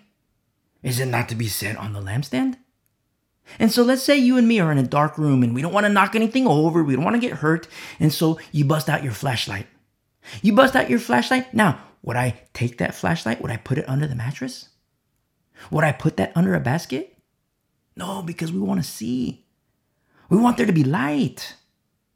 And in John chapter 9, Jesus says, I am the light of the world. But then in Matthew chapter 5, Jesus says, you are the light of the world. Now, is this a contradiction? When you put the Gospels together and you read the Gospels accounting for the other Gospels, accounting for the it is also written in the law and the prophets, in the epistles. And Jesus says, I'm the light of the world. In Matthew 5, he says, you are the light of the world. Is this a contradiction? Not at all. Not at all. The only way both are true, where Jesus is the light and you are the light, the only way is when you and me, when we abide in Christ and he in us. He's the only way. And don't forget, in Matthew, he also says, let your light shine. Let your light shine. And so Mark's account here in Mark chapter 4, is it not to be set on a lampstand? In verse 22, for there is nothing hidden which will not be revealed, nor has anything been kept secret, but that it should come to light. You say, a person, wait a minute. A person could easily say, wait a minute, because the Pharisees, you said last week that truth is withheld. And here, Jesus is saying that nothing is kept secret. How are these reconciled? Don't forget. Do not forget. The Lord, He's reactionary. The Lord is reactionary. You know what that means? Ball's in your court. Ball's in your court. Ball's in my court. The ball was in the Pharisees' court. And Jesus is speaking to the tiny bubble. When before, Jesus spoke plainly, openly. He was in synagogue. Look at what could have happened with the Pharisees. What could have happened when opportunity was presented to them to make a choice? You see, it's just like our study in 1 Samuel. Remember the religious leaders of the Philistines? Remember? Things could have been so much easier if the religious establishment of the Philistines, if the priest said, hey guys, we got to get rid of our idols. We got to get rid of Dagon. And we have to worship the God of Abraham, Isaac, and Jacob. Things would have been so much easier. But now we see in this latest war in our study in 1 Samuel, now they're dead. You see? Where opportunity was given. Anytime you see judgment and wrath in the Bible, anytime and every time you see judgment and wrath in the Bible, every single time, prior to that, there's always a period of mercy and grace. Always. Always, always, always mercy and grace. Always. Don't forget, how it would have been so much easier for Pharaoh in Egypt, where when the plagues came, when Moses and Aaron came, thus saith the Lord, let my people go. When that happened, everybody rejected the God of Israel. Everybody, the God of Abraham, Isaac, and Jacob, everybody in Egypt rejected the Lord. The water turned red. Hey, Pharaoh, our gods can do that too. Our gods have power too. And yes, those gods did have power. They had a certain ability. But then the hail came. Whoa. Who is this God of the Hebrew people? Who is this God of the Hebrew? Because, our gods can, get the water red, some frogs over here. Okay, look. No big deal. For our gods, no big deal. But the hail? And everybody who rejected the Hebrew God, all of a sudden, everybody around Pharaoh, listen, we have our gods, but Pharaoh, the God of the Hebrew people, the God of Abraham, Isaac, and Jacob, Pharaoh, our gods are no match for him. He is higher. You see? And a choice was presented. And at first, they rejected the Lord. They rejected the God of Abraham, Isaac, and Jacob. They rejected the Hebrew God. But in the course of time, they said, whoa, he is most high. The problem was that they submitted to Pharaoh. And submission to Pharaoh, they're dead. You see? Very important to understand. Very, very important to understand with the Pharisees, where, yes, Jesus, all things come in parables. Here in Mark 4, all things come in parables. But you look a couple chapters back, Jesus spoke openly, plainly. In chapter 3, parables to the religious leaders. Opportunity was presented, and they had to make a choice. And we see this very interesting dichotomy here in Mark chapter 4. We've seen it all through Scripture, but it's kind of palpable here in Mark 4. Truth is hidden and truth is revealed. What's the determining factor? Who is the soul that comes to Jesus, Son of the Most High God? You see? Truth is hidden and truth is revealed. Remember the example before where you and me were 1,000 meters back and we have our binoculars and we look, say, hey, look, there's a guy over there. We can see him in the distance. We need our binoculars. Hey, look over there, 1,000 meters away. Oh, look, he's over there. But we're not cheek to cheek with him. We're not 5 feet away. We're 1,000 meters away where we can see him. We need our binoculars and we can see him, but we can't hear him. You see? Who is the soul that comes to Jesus? And this door is presented to everybody. It's presented to everybody, this door. But who comes to the door? Who enters the door? And who stays inside? Very important to understand. In light of what the apostles write, in light of what the prophets write, in light of the law of Moses. And for those who abide, nothing is hidden. For those who abide in Christ, nothing is hidden. The Bible speaks of many mysteries.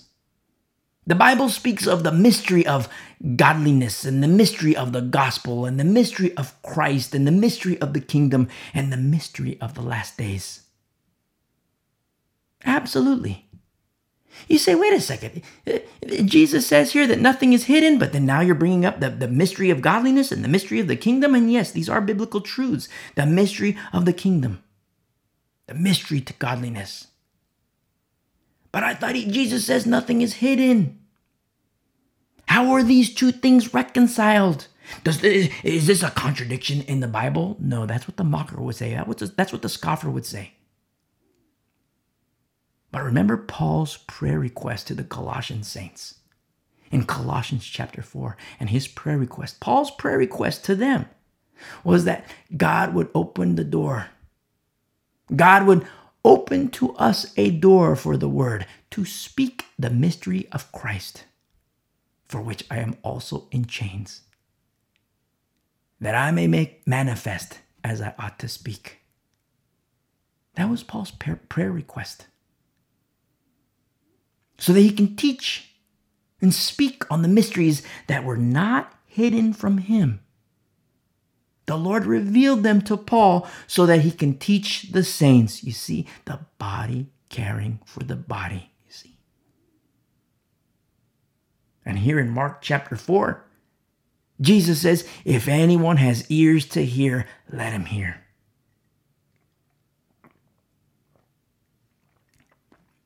If anyone has ears to hear, let him hear. In verse 24, then he said to them, take heed what you hear. Take heed what you hear, he says. With the same measure you use, it will be measured to you, and to you who hear, more will be given. Now, this is very interesting what our Lord says here. Very interesting. Because he says, take heed, or translates as, have regard for what you hear. Now, let's just say, for example, you and me.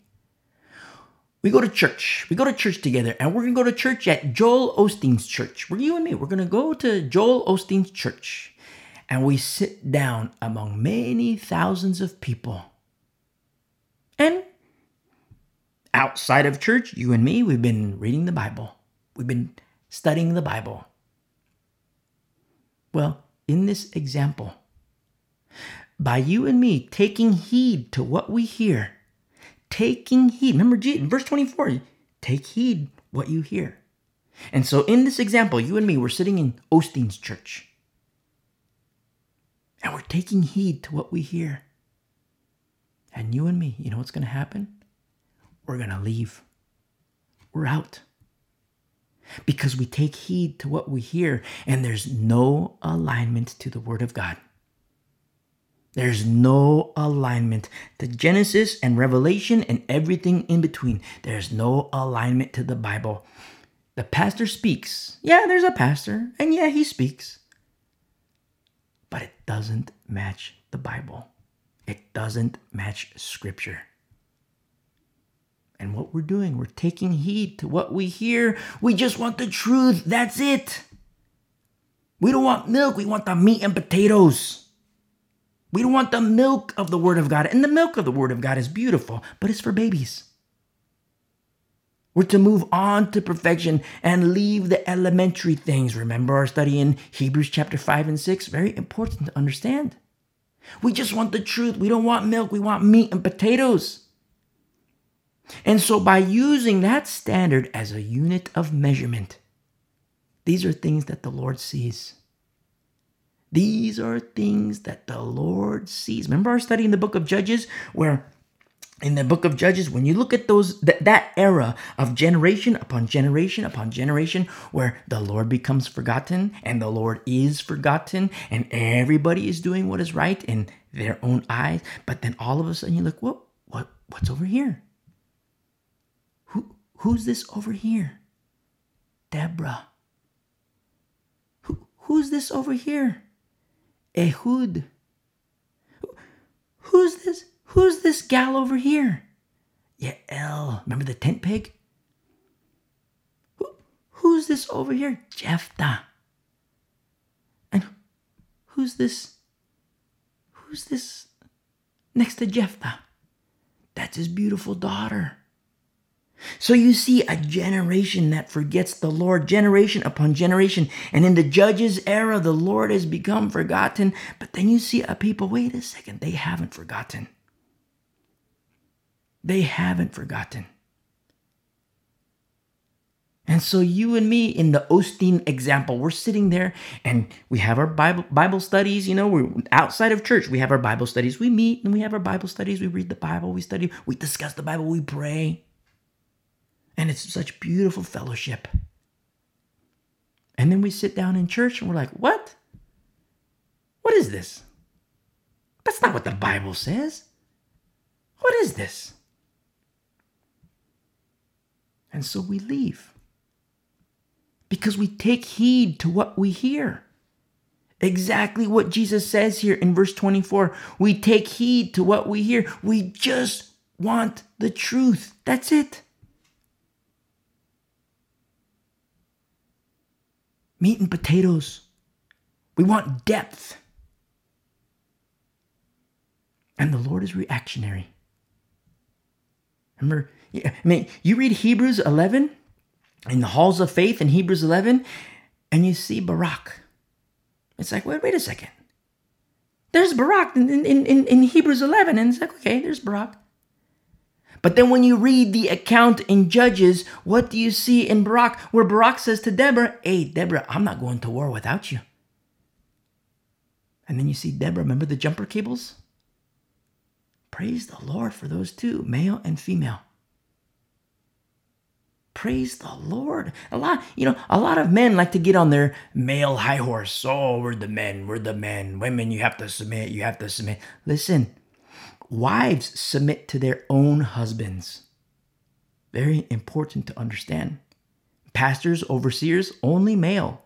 But outside of that, remember how Paul had to tell the saints in Rome, hey, speaking of Phoebe, hey, receive her because she's with me. Receive her. Do what she says. What she needs for the ministry. And a lot of men get on their high horse. Oh, we're the men. Hey, ladies, step aside. We're the men. Rubbish. Oh, women have to submit. No, wives submit to their own husbands. You see? Now, if you're listening for the first time, go and listen to our studies through, thewayunderground.com, and go and listen to our studies about the Christian home. Because, yes, wives, submit to your own husbands, but husband, formula has to be right in husband. Husband wants to be crazy. Husband wants to do his sex and drugs and rock and roll and a whole 9 yards. Wives, you cannot submit to Crazy Town. You cannot submit to Crazy Town. You submit to Jesus, the better husband. Husband wants to be stupid. Don't divorce. Irreconcilable differences, no divorce. I mean, there are specific parameters for divorce, and it's the wife's choice. Well, most of the time it's the wife's choice to make. Sometimes, the woman is unfaithful and the man has to make a choice to make, but 9 times out of 10, it's the guy goes off into crazy town. So, wives, submit to your own husbands, but there's a very specific formula for the Christian home. Go and listen to those studies. Very important. We're in the last days. It's not a time to play games. And a lot of times you see Christian pastors and they say, wives, submit to your husbands. And they do it without accounting for the it is also written. And then you have like slave wives that are in the home, where you have wife that is not wife, that is less wife, that wife that is more concubine, sexual slave. Because of the stupid counsel from stupid men who call themselves pastors, who have no business at the pulpit. You see? And so you and me, with the Joel Osteen example, all we're doing is what the Lord is saying, that we take heed to what we hear, and we realize, hey, this guy is speaking, but there's no alignment to Scripture, so we got to get out of here because we're taking heed to what we hear. And the Lord is reactionary. Where the Lord says in verse 24 that when we hear, more will be given. More will be given. We see that in verse 24. More will be given. And this is how a person moves on to perfection. Remember our study in Hebrews? Where we leave the elementary things and move on to perfection if the Lord permits. Remember? If the Lord permits. It's the Calvinist who wrongly assumes things about God's will. They wrongly assume things about the will of God. And they say, well, there's the permissive will, and then God has his perfect will. And then they just make up things that are not even in the Bible. And yes, it is true that we do mature if the Lord wills, if the Lord permits. But when you account for the it is also written, we see something deeper. That by loving truth and by heeding what we hear, it reaps God's blessings. Obedience to the word of God always has blessings, you see. Then you have certain theologies, they make these assumptions. Well, in God's sovereignty, he wills this. Well, he gives very specific blueprints. Very specific blueprints. And when you account for all these, it is also written, you start to see the hand of God. And it's palpable in your own life. I mean, when you apply the word of God to your life, you can see it. You can feel it, and you know it.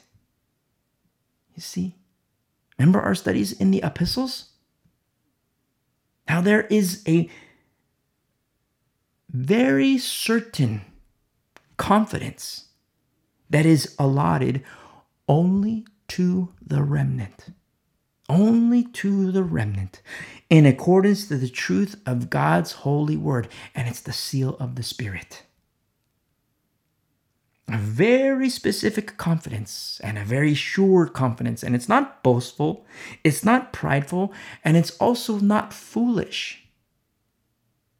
And that must be said, it's not foolish because you have a lot of baby Christians. And when I say baby Christians, I don't mean babies who became Christians, within the month.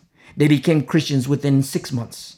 No, when I say that there's a lot of baby Christians, these are people who've been babies for 3 years, 5 years, 10 years, 20 years. And this is where you enter the realm of leaven. Leaven territory, where they're babies, but they're staying babies. And they have a foolish confidence. And their foolish confidence, I believe in the finished work of the cross. And so I'm going to do my sex, I'm going to do my Buddha, I'm going to do my Ouija board, I'm going to do these things with the occult. And I believe in the finished work of the cross. That's a foolish confidence. And there shouldn't be any confidence at all. Oh, but I have the seal of the Spirit. No, the Bible is very specific on who is sealed. And there is a confidence that only is allotted to the remnant. Oh, but I believe in the finished work of the cross. Listen, the finished work of the cross, yes, it is finished. Jesus is the one who says to Telestai, it is finished. The work of the cross is finished. But you know what? Jesus, he's not on the cross anymore. He's at the right hand of God. And every high priest comes with gifts. And what are the gifts of the Spirit? How are they given? Well, the Lord sees. And the Lord sees. And so that example we gave, you and me, we go to church. It happens to be Joel Osteen's church. And we're doing exactly what the Word of God says because we've studied the Bible. And it's like we sit down in 5 minutes. We're like, whoa, what is this guy talking about? What is this guy talking about? Say we're new to town. And we just do like a little internet search. Okay, where's the nearest church? Okay, here it is. And boom, we go. And we're sitting there 5 minutes. And you see the pastor come out. He's speaking. It's like, whoa, what is this? And all we're doing is what Jesus says. We're taking heed to what we hear. And then boom, we're out. And then Jesus says, and when we hear that more will be given, that's how we move on to perfection. That's how we move on to perfection. Because it is biblically true. If the Lord permits this growth and maturity, moving on to perfection, it is true. If the Lord permits. But a person wants to be a milk drinker for 10 years? You think that person's going to move on to maturity? You think the Lord will permit him or her to move on to maturity? When they do not understand the elementary things, when their own lifestyles, the lifestyle testifies of foolishness? You think that person is going to move on to maturity? And I don't say this in a manner that's like, whoa. I say it in a manner like the other woe, W-O-E, exclamation point. You know why? Because the milk drinkers have no root. It's the setup job. It's the setup job, what we studied earlier. It's Satan. He's not afraid of babies. And all he does, a little tribulation, a little persecution, boom, he's got him. You see? Very serious business. We're talking heaven and hell here. Very serious business. I mean, we could look at Paul and say like, wow, Paul knows his stuff. Wow, he's got knowledge. And yes, it's true that Paul knows his stuff. And we understand that knowledge is a gift of the Holy Spirit. It's not the greatest gift. And yes, Paul knows his stuff. But does he use it to boast? Does he use it to boast? No way. He uses it to go fishing. To go into the hornet's nest. To go into synagogue. To go and preach to the Gentile, both Jew and Gentile. To the Jew first, don't forget, to the Jew first. And so Paul would go into synagogue. And then he goes to the Gentiles. He doesn't use his knowledge, the gift of the Spirit. He doesn't use that for self-aggrandizement. He doesn't use it to boast. Because he's the one who says of himself, he says, hey, I'm trash. We're the scum of the earth. That's what he says of himself. And so you and me in the Osteen example, there we are sitting in the Osteen church. And then we leave because all we're doing is what the Lord says. We're taking heed to what goes in our ear. Because we read the Bible and we have our own Bible study, and it's like, okay, it's Sunday, let's go to church. We go to church and then we sit down and Osteen's like, wow, this is a big church. Wow, all these people. Wow, it's like quite the presentation here. They sing and we're like, wow, this is like a big major production here. And then boom, all of a sudden, guy comes out, starts teaching, and within 5 minutes, what is this? What is this? That's not what the Bible says. He's cherry picking. That's not what the Bible says at all. Look, he's not accounting for the it is also written. You see? And so we leave, you and me. We're doing exactly what Jesus says. We're taking heed to what we hear, what you and me, what we permit in our little tiny ear holes.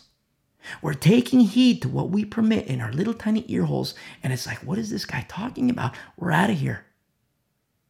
We're out of here. And then let's say a couple years later, time passes, and then we see some of the people from Osteen's church. And then we notice something. We notice something. They're still on milk.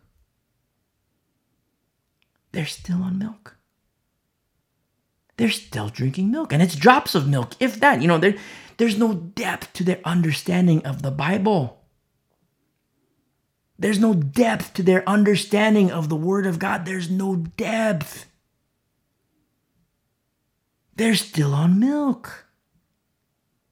And it's little tiny drops of milk, if it's even milk at all, but they're still babies. Yes, they believe in Jesus, but wait a second, it's like, if they're submitting themselves to Him and He presents the Bible like that,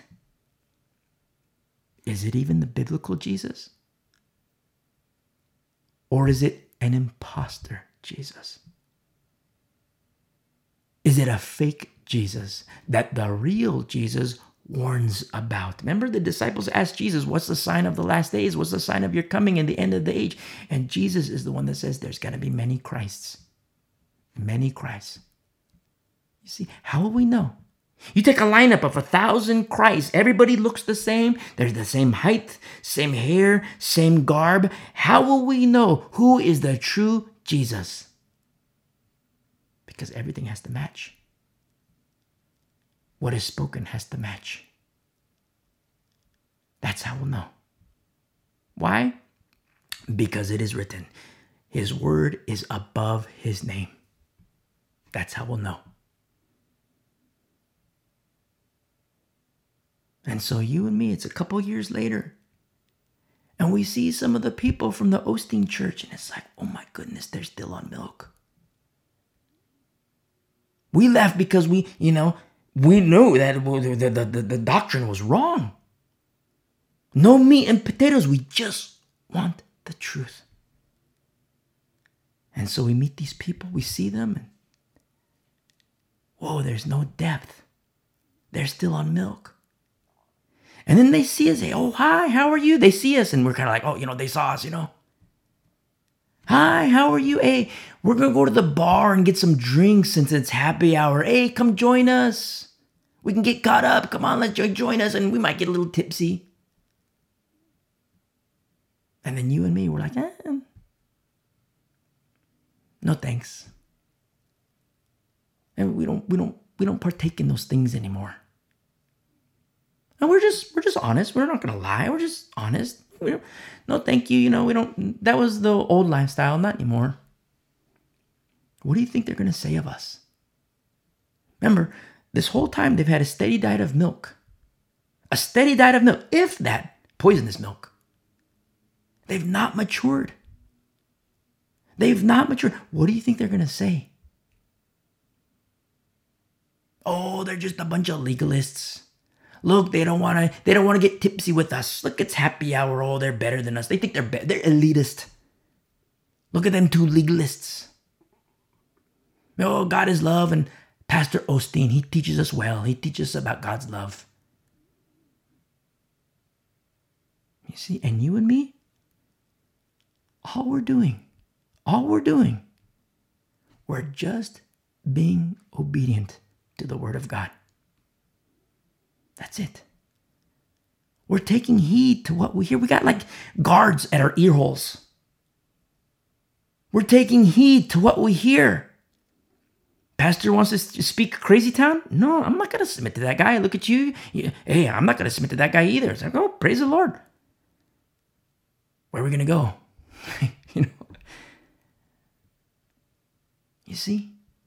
We're taking heed to what we hear.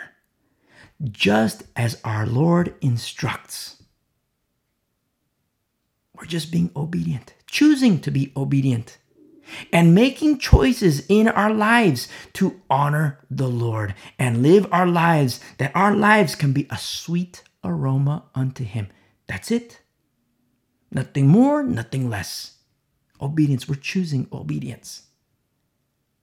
Now, that's one thing. That's one thing. When you see the milk drinkers and the ones who eat the meat and potatoes. When you see the milk drinkers and those who eat the meat and potatoes. Now, what do you think will happen when the storms of life come? When tribulation and persecution comes? Who will remain standing in the Lord and who will fall away? And our Lord, Son of the Most High God, He has already revealed it to us in Mark chapter 4. It's the milk drinkers. They're going to fall.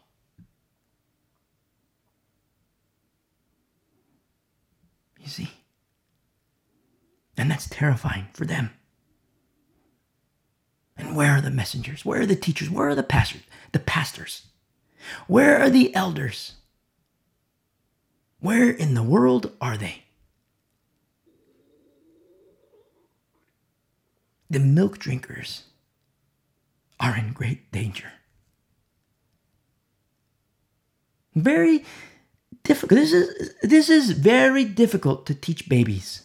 Very difficult to teach babies. I mean, if you're a new listener, if you're a milk drinker, I mean, praise be to the Lord that you're listening. But hearing evokes a response. And let's move on to perfection. Understand the blueprints. Listen to our study through Hebrews 5 and Hebrews 6. Very important to understand. Yes, it's true if the Lord permits. And just like in the natural realm, and the natural world testifies of these things. A beautiful, beautiful baby drinking milk. A tiny little baby drinking milk. It's so beautiful. You got a little baby burp. You see the little milk on the cheek, and it's so beautiful. Little tiny baby, little diapers. Got the little bottle and the little binky. It's so beautiful. Little tiny baby. But then you take a 35-year-old male with a beard and the deep voice. And in diapers, with the binky, with the bottle, saying goo goo gaga, that's disgusting. That's unnatural behavior. You see, it's not cute anymore. It was cute when he was tiny. But 35-year-old male with the deep voice, and that's stupid. That's foolishness. That's disgusting. That's nasty. That's delusion. That's strong delusion. What about in the faith? The same thing. The same thing. And if you're listening and you're a milk drinker, this isn't judgment. But what it is, it's not judgment in terms of krino, but it is judgment in terms of anakrino and diakrino, and it's also chastisement. Because if you're a milk drinker, I'll say this: cut it out. Cut it out. Choose this day whom you shall serve. Don't be lukewarm. If you're a milk drinker, cut it out. Because babies don't understand this. Baby Christians do not understand. And understanding of these truths, it comes in time along with maturity. But remember, if the Lord permits. What could be said of Paul? What could be said of Paul? Oh, Paul's so mean. What could the saints in Corinth? Before chapter 5, what could be said of Paul? Well, actually, at chapter 5, maybe even chapter 6, what could be said of Paul? Paul's so mean. Paul's so mean, he's not loving. Paul's so mean, he calls me leaven. He calls me leaven because I do the sex. I do the alcohol. I extort my employer. Paul's so mean, he's so cruel, he's not loving. You see, babies don't understand. Leaven doesn't understand, and babies have a hard time with these truths because they simply don't understand. You look at children today, not, believer or non-believer, but you look at children today, baby girl says, Mom, I want to go play in the park. Mom, I want to go play in the park. And mama says, no. Baby girl, no. Baby girl says, Mom, you're so mean. You're not loving, Mom. You're supposed to love me, Mom. Unbeknownst to baby girl, the drug dealers are at the park. There's needles on the ground. You got coked out people at the park. Kids have been abducted from the park. There's shootings, there's gang wars over territory at the park. Kids have died from ingesting fentanyl they picked up off the ground at the park. Baby girl thinks mom is mean and cruel. Mom, you're so mean. But mama is protecting her child. And the child simply doesn't understand because baby girl hasn't matured. Baby girl doesn't know about the dangers that exist. Baby girl doesn't know about, if she steps on a needle. Baby girl doesn't know about if she's exposed to fentanyl. If she touches it, if she ingests it, she doesn't know that she could die. Baby girl doesn't know these things, and baby girl shouldn't know these things because she's baby girl. But in the course of time, baby girl will be an adult. And at that time, baby girl is going to realize, whoa, mama was protecting me. I wanted to go to the park so bad. And I said she was mean. I thought she was mean. I thought she was cruel to me because I cried and cried and cried. And mama didn't let me go to the park. And as an adult, baby girl can realize, whoa, mama was protecting me. And likewise with Paul. He's so mean. But when you understand the spirit realm and the war that rages, the tactics of Satan, the tactics of Lucifer, who didn't seduce 5 angels or 10 angels. No. He seduced 1/3 of all the angels. You have the Most High God. And you take 100% of the population in the angelic realm, in the spirit realm, all the angels. And then Lucifer says, I'm going to ascend higher than the Most High.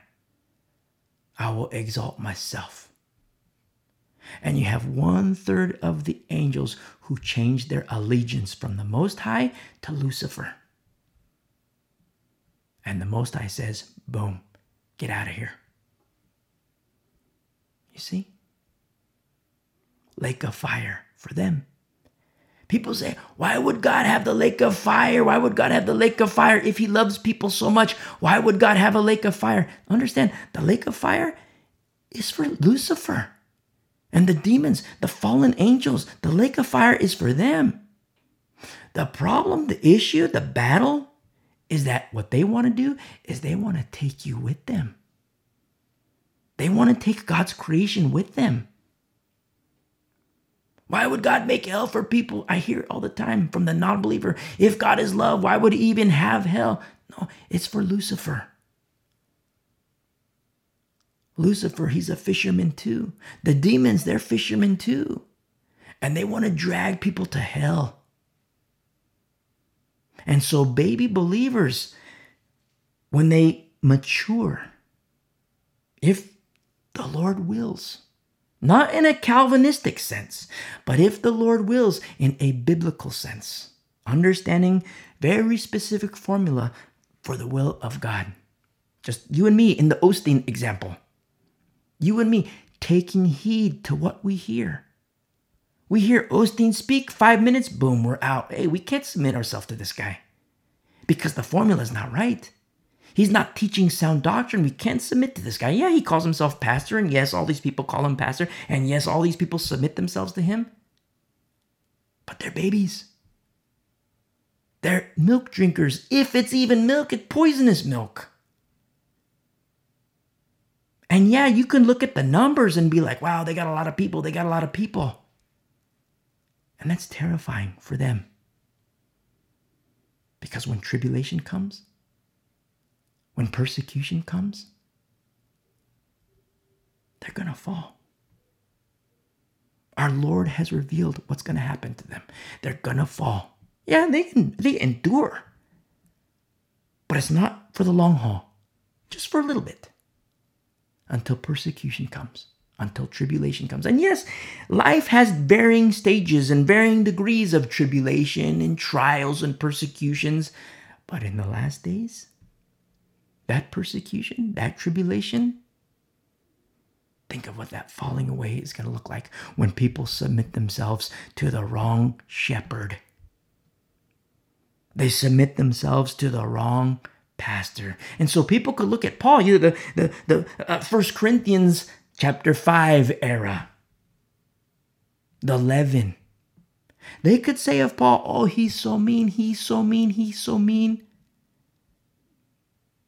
And just like mama with baby girl, when you look at the spirit realm and that battlefield and that fight and that war, you can see Paul, he's protecting the saints.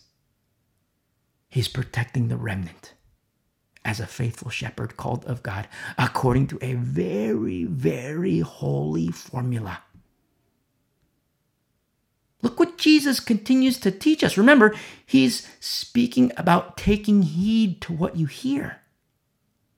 And more being given when you do take heed to what you hear in verse 25. For whoever has, to him more will be given. But whoever does not have, even what he has will be taken away from him. And in verse 25, what a lot of people do, a lot of times you'll hear people use this verse to justify worldly possessions. But as for us, we don't do that. We don't do that. The very thing that our Lord says in verse 23, the very thing that he says, ears to hear in verse 23, ears to hear. So let's take these ears to hear. Let's take these ears to hear and let's reread verse 25. In verse 25, let's reread verse 25, taking the ears to hear. For whoever has ears to hear, to him more will be given. But whoever does not have ears to hear, even what he has will be taken away from him. You see, understand the Lord. He has given us very specific blueprints in his holy word. And it blows me away so much to think and consider the very fact that Episcopals, the Methodists, the Lutherans, the Calvinists, the Reformed, the Catholics, they have Bibles. They have Bibles. They have Genesis to Revelation and everything in between. They have Bibles, and yet truth is veiled from them. You see? But it happens for a reason. It happens for a very specific reason, exactly like the Word of God says, according to his blueprints, Genesis to Revelation and everything in between. Where are the ears to hear? And I've had these conversations before with Catholics, Methodists, Lutherans, Calvinists. A Catholic who says, well, I read the Bible and I believe in Jesus. Okay. Then why are you there? Because obedience to Jesus, the biblical Jesus, he doesn't say worship Mary. He doesn't say pray to Mary. He doesn't say pray to angels. You see? Where is obedience? The Catholic, oh, I read my Bible, I read my Bible. Okay, you can read your Bible. That's nice. Where is obedience to the Bible? The Methodists, oh, I read my Bible, I read my Bible. What's the beef? Where is obedience to the Bible? Oh, you're such a legalist, you're such a legalist. Well, show me. How? Where do you see legalism? Just like the Osteen example, you and me. Hey, come on, let's go get a little tipsy tonight. It's a happy hour. Let's go get tipsy. We're like, no. We're not going to partake in that. Before we were Christians, we might have said yes, but now that we're believers, no, we don't partake in those things anymore. You know what they're going to say? Oh, look, he's a legalist. Oh, look, she's a legalist. Look at these legalists. Look at these two legalists. They think they're special. They think they're elitist. When all we're doing is choosing to obey the word of God in accordance to very specific blueprints written. You see?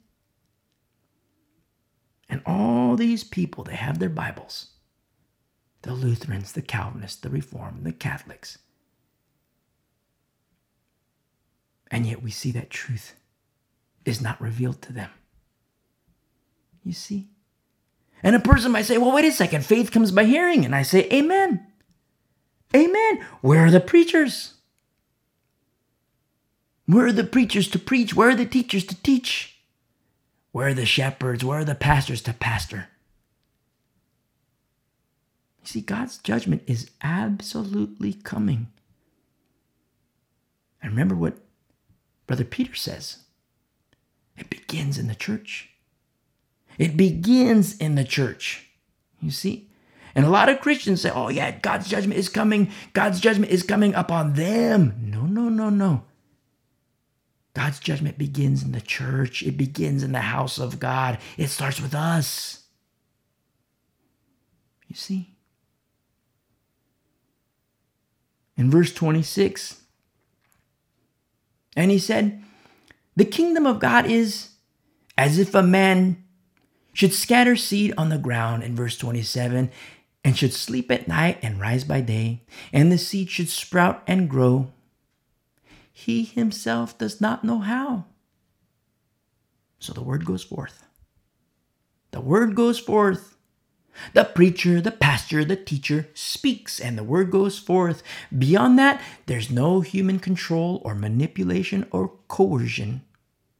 Whenever you see pastors lord over people, you see pastors manipulate. You see pastors coerce. And this happens a lot in organized religion and the traditions of men. What's happening is they're dabbling with things they ought not dabble with because they're interfering with something holy, very holy. Just like our study in 1 Samuel. Where something so holy, speaking of the ark, something so holy, it brought affliction. You think, wow, something so holy should bring blessings. If it's so holy, it should bring good things. If something's so holy, it should be a good thing for the people. And yes, something so holy is a good thing for the people, but the people in whom the formula is right. A people who are clean before the Lord. You see? Something so holy, speaking of the ark, something so holy in Israel, when the formula is wrong on the battlefield, they lose. They die. They suffer casualties. And then the ark goes into the camp of the Philistines. And then what happens? The tumors start to come. And then the next town, the tumors, and then death. And then the next town, they're like, hey, get it out of here. And it would have been so much easier if the priest of the Philistines says, hey, the God of Israel, Dagon, he's nothing. Our God, Dagon, he is nothing compared to the God of the Hebrew people. And instead of saying, hey, let's worship the God of the Hebrew people, the God of Abraham, Isaac, and Jacob, what do they say? The priests. They're the ones who say, okay, send this away on this cart, let's rebuild the cart, of Gentile hands, wooden cart. with 2 female cows, and let's send it away.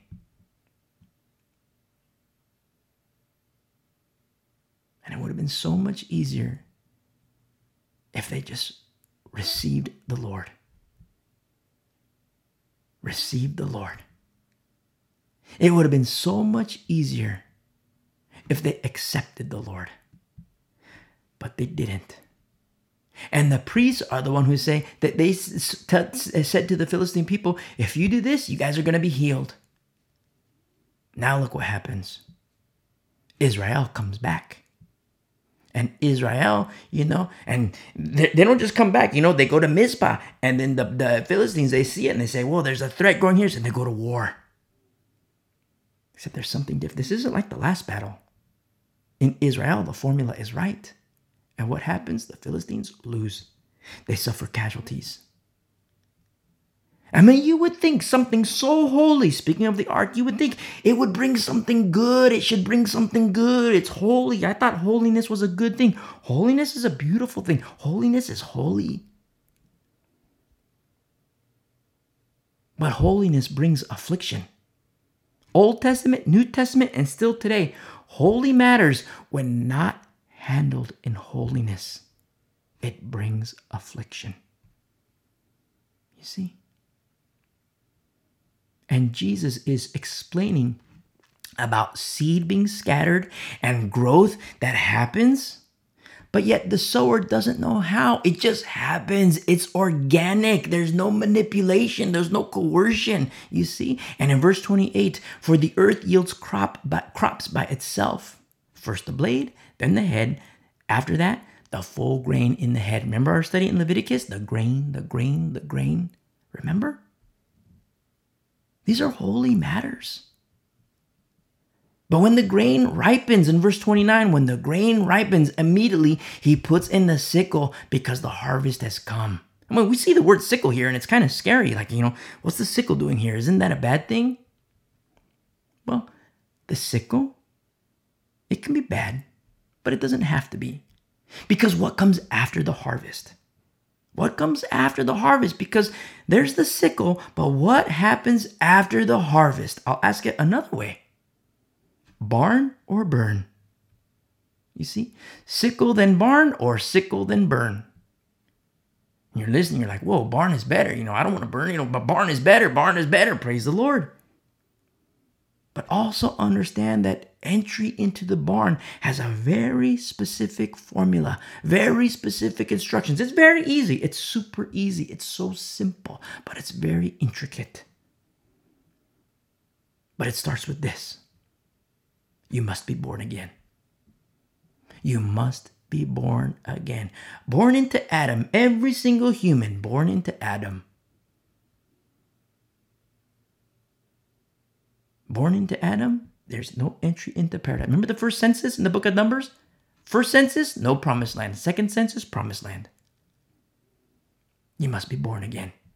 An Old Testament example of born into Adam and born into Christ. An Old Testament example of this very truth.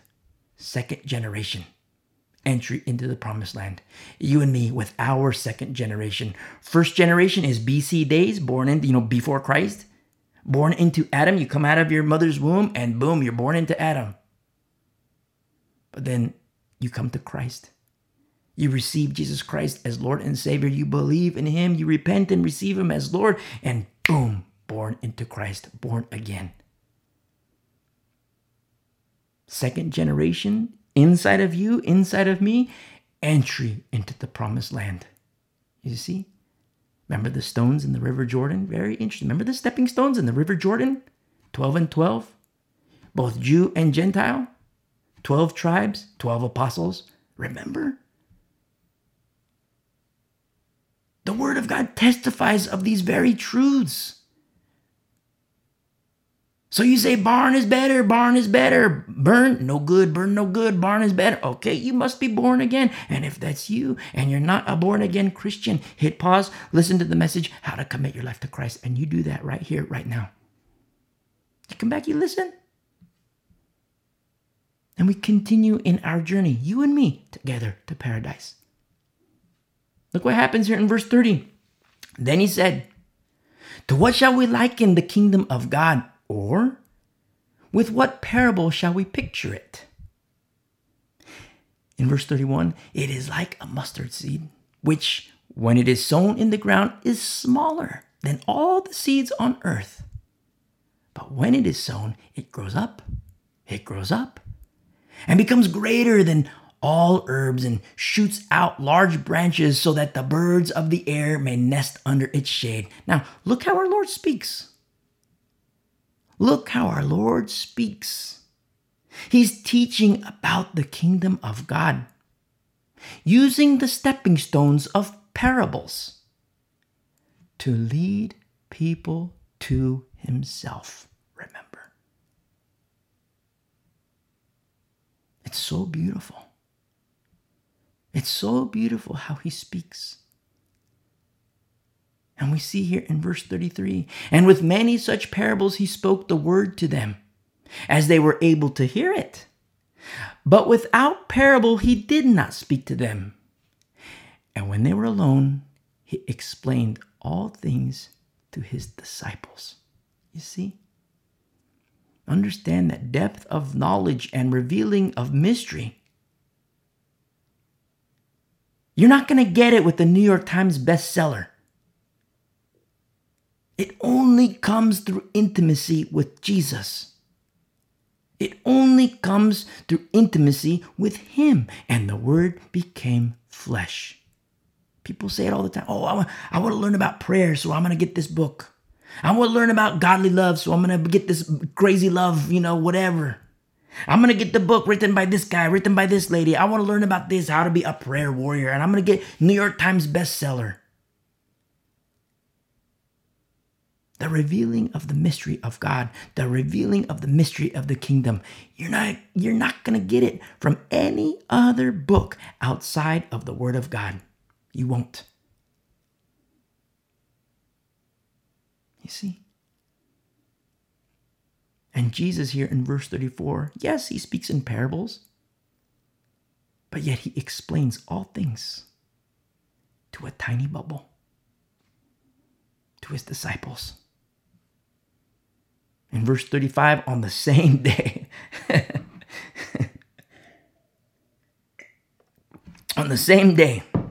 when evening had come, he said to them, let us cross over to the other side. Very interesting words that our Lord uses here. Because he speaks of the sickle, he speaks of harvest, and now he speaks of crossing over. Very interesting, very interesting. He says, let us cross over to the other side. In verse 36, now when he had left the multitude, they took him along in the boat as he was, and other little boats were also with him. Very interesting. So they leave the multitude. There's a boat with Jesus and the disciples, and then other little boats gathered together with them. Very interesting. Verse 37, and a great windstorm arose, and the waves beat into the boat so that it was already filling.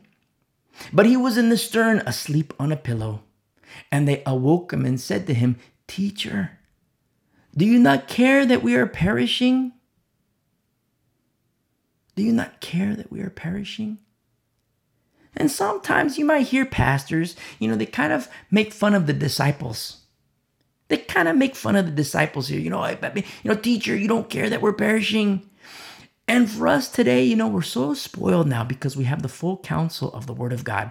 We know the tomb is empty. We know that he rose. But here, at this particular moment, there are things that the disciples, they just don't know yet. They're not yet apostles. You see? So for us here, we cut them some slack.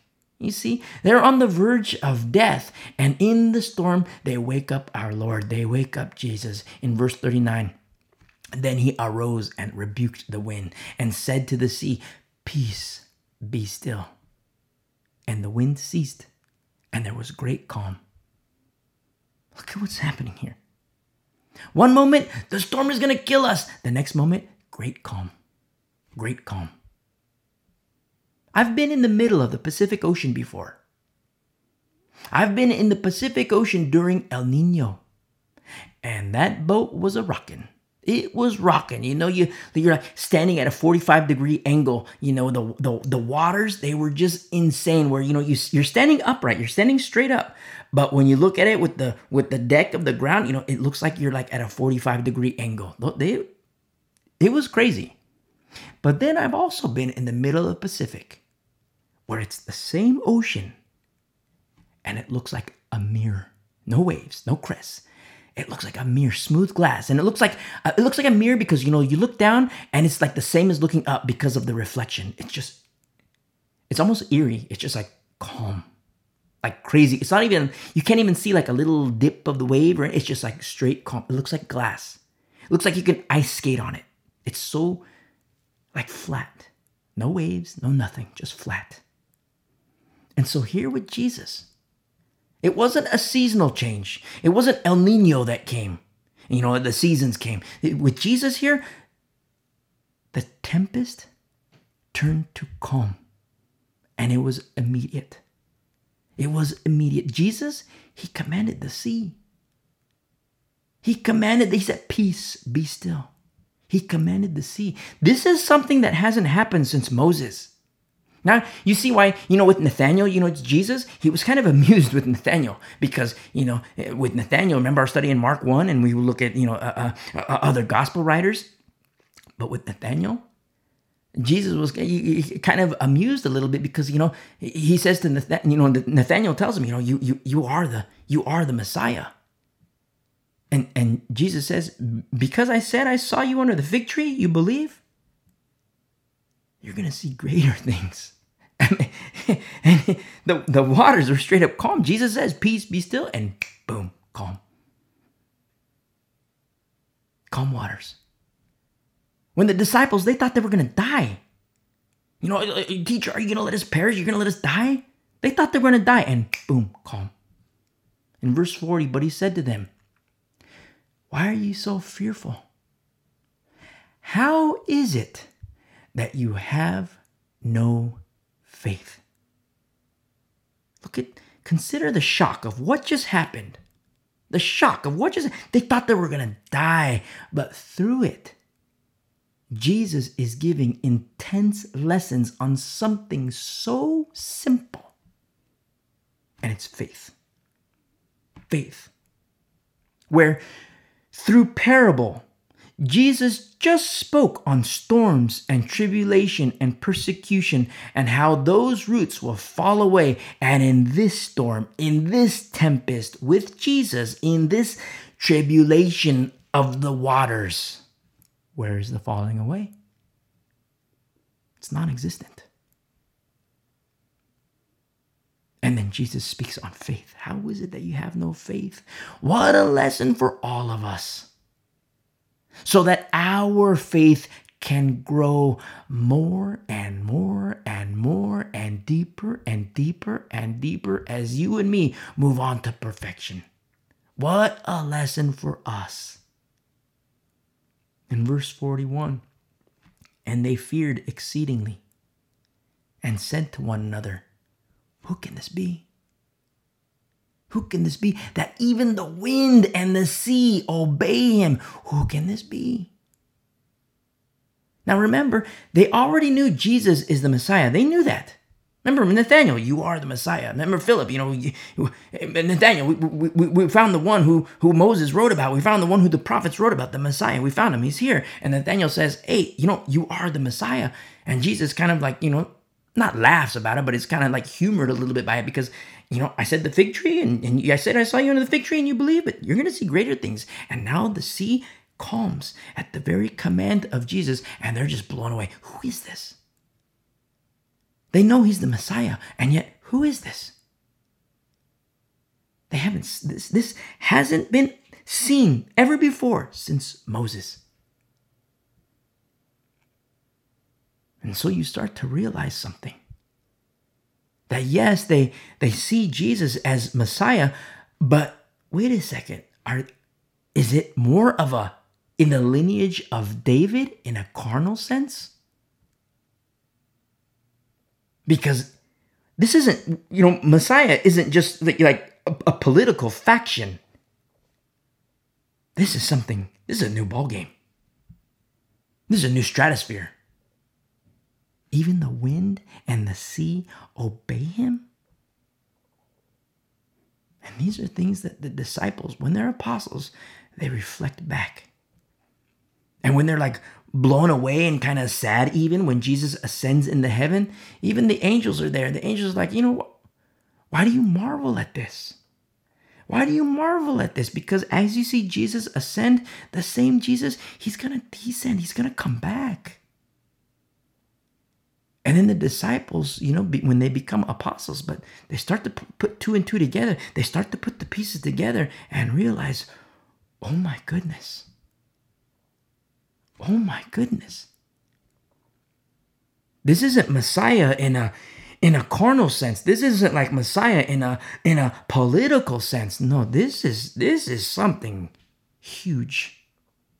And then they start to realize, and then boom, the baptism of the Holy Spirit. That's when you get into Acts chapter 2, the tongues of fire. And then boom, messengers. Where now they're disciples. They're in the learning phase and they're learning. But then in the course of time, what's going to happen is they're going to be in the messenger phase. You see? And they're just blown away like, what? The wind and the sea obey him? And they're going to remember these things when they themselves become messengers of the good news. Minus one.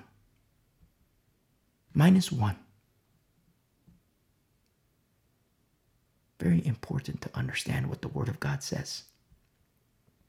And little did they know that 2,000 years ago, give or take a couple years, that they would faithfully teach and preach and write. And yes, 2,000 years ago, give or take a couple years. And here we are, you and me, 2,000 years later, give or take a couple years, nesting under their shade, feeding on the truth of God's holy word.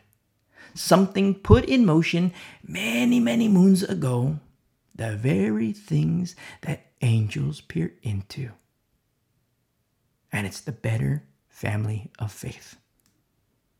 To the beautiful, beautiful, beautiful people of the way, a remnant of these last days, God bless you. I love you.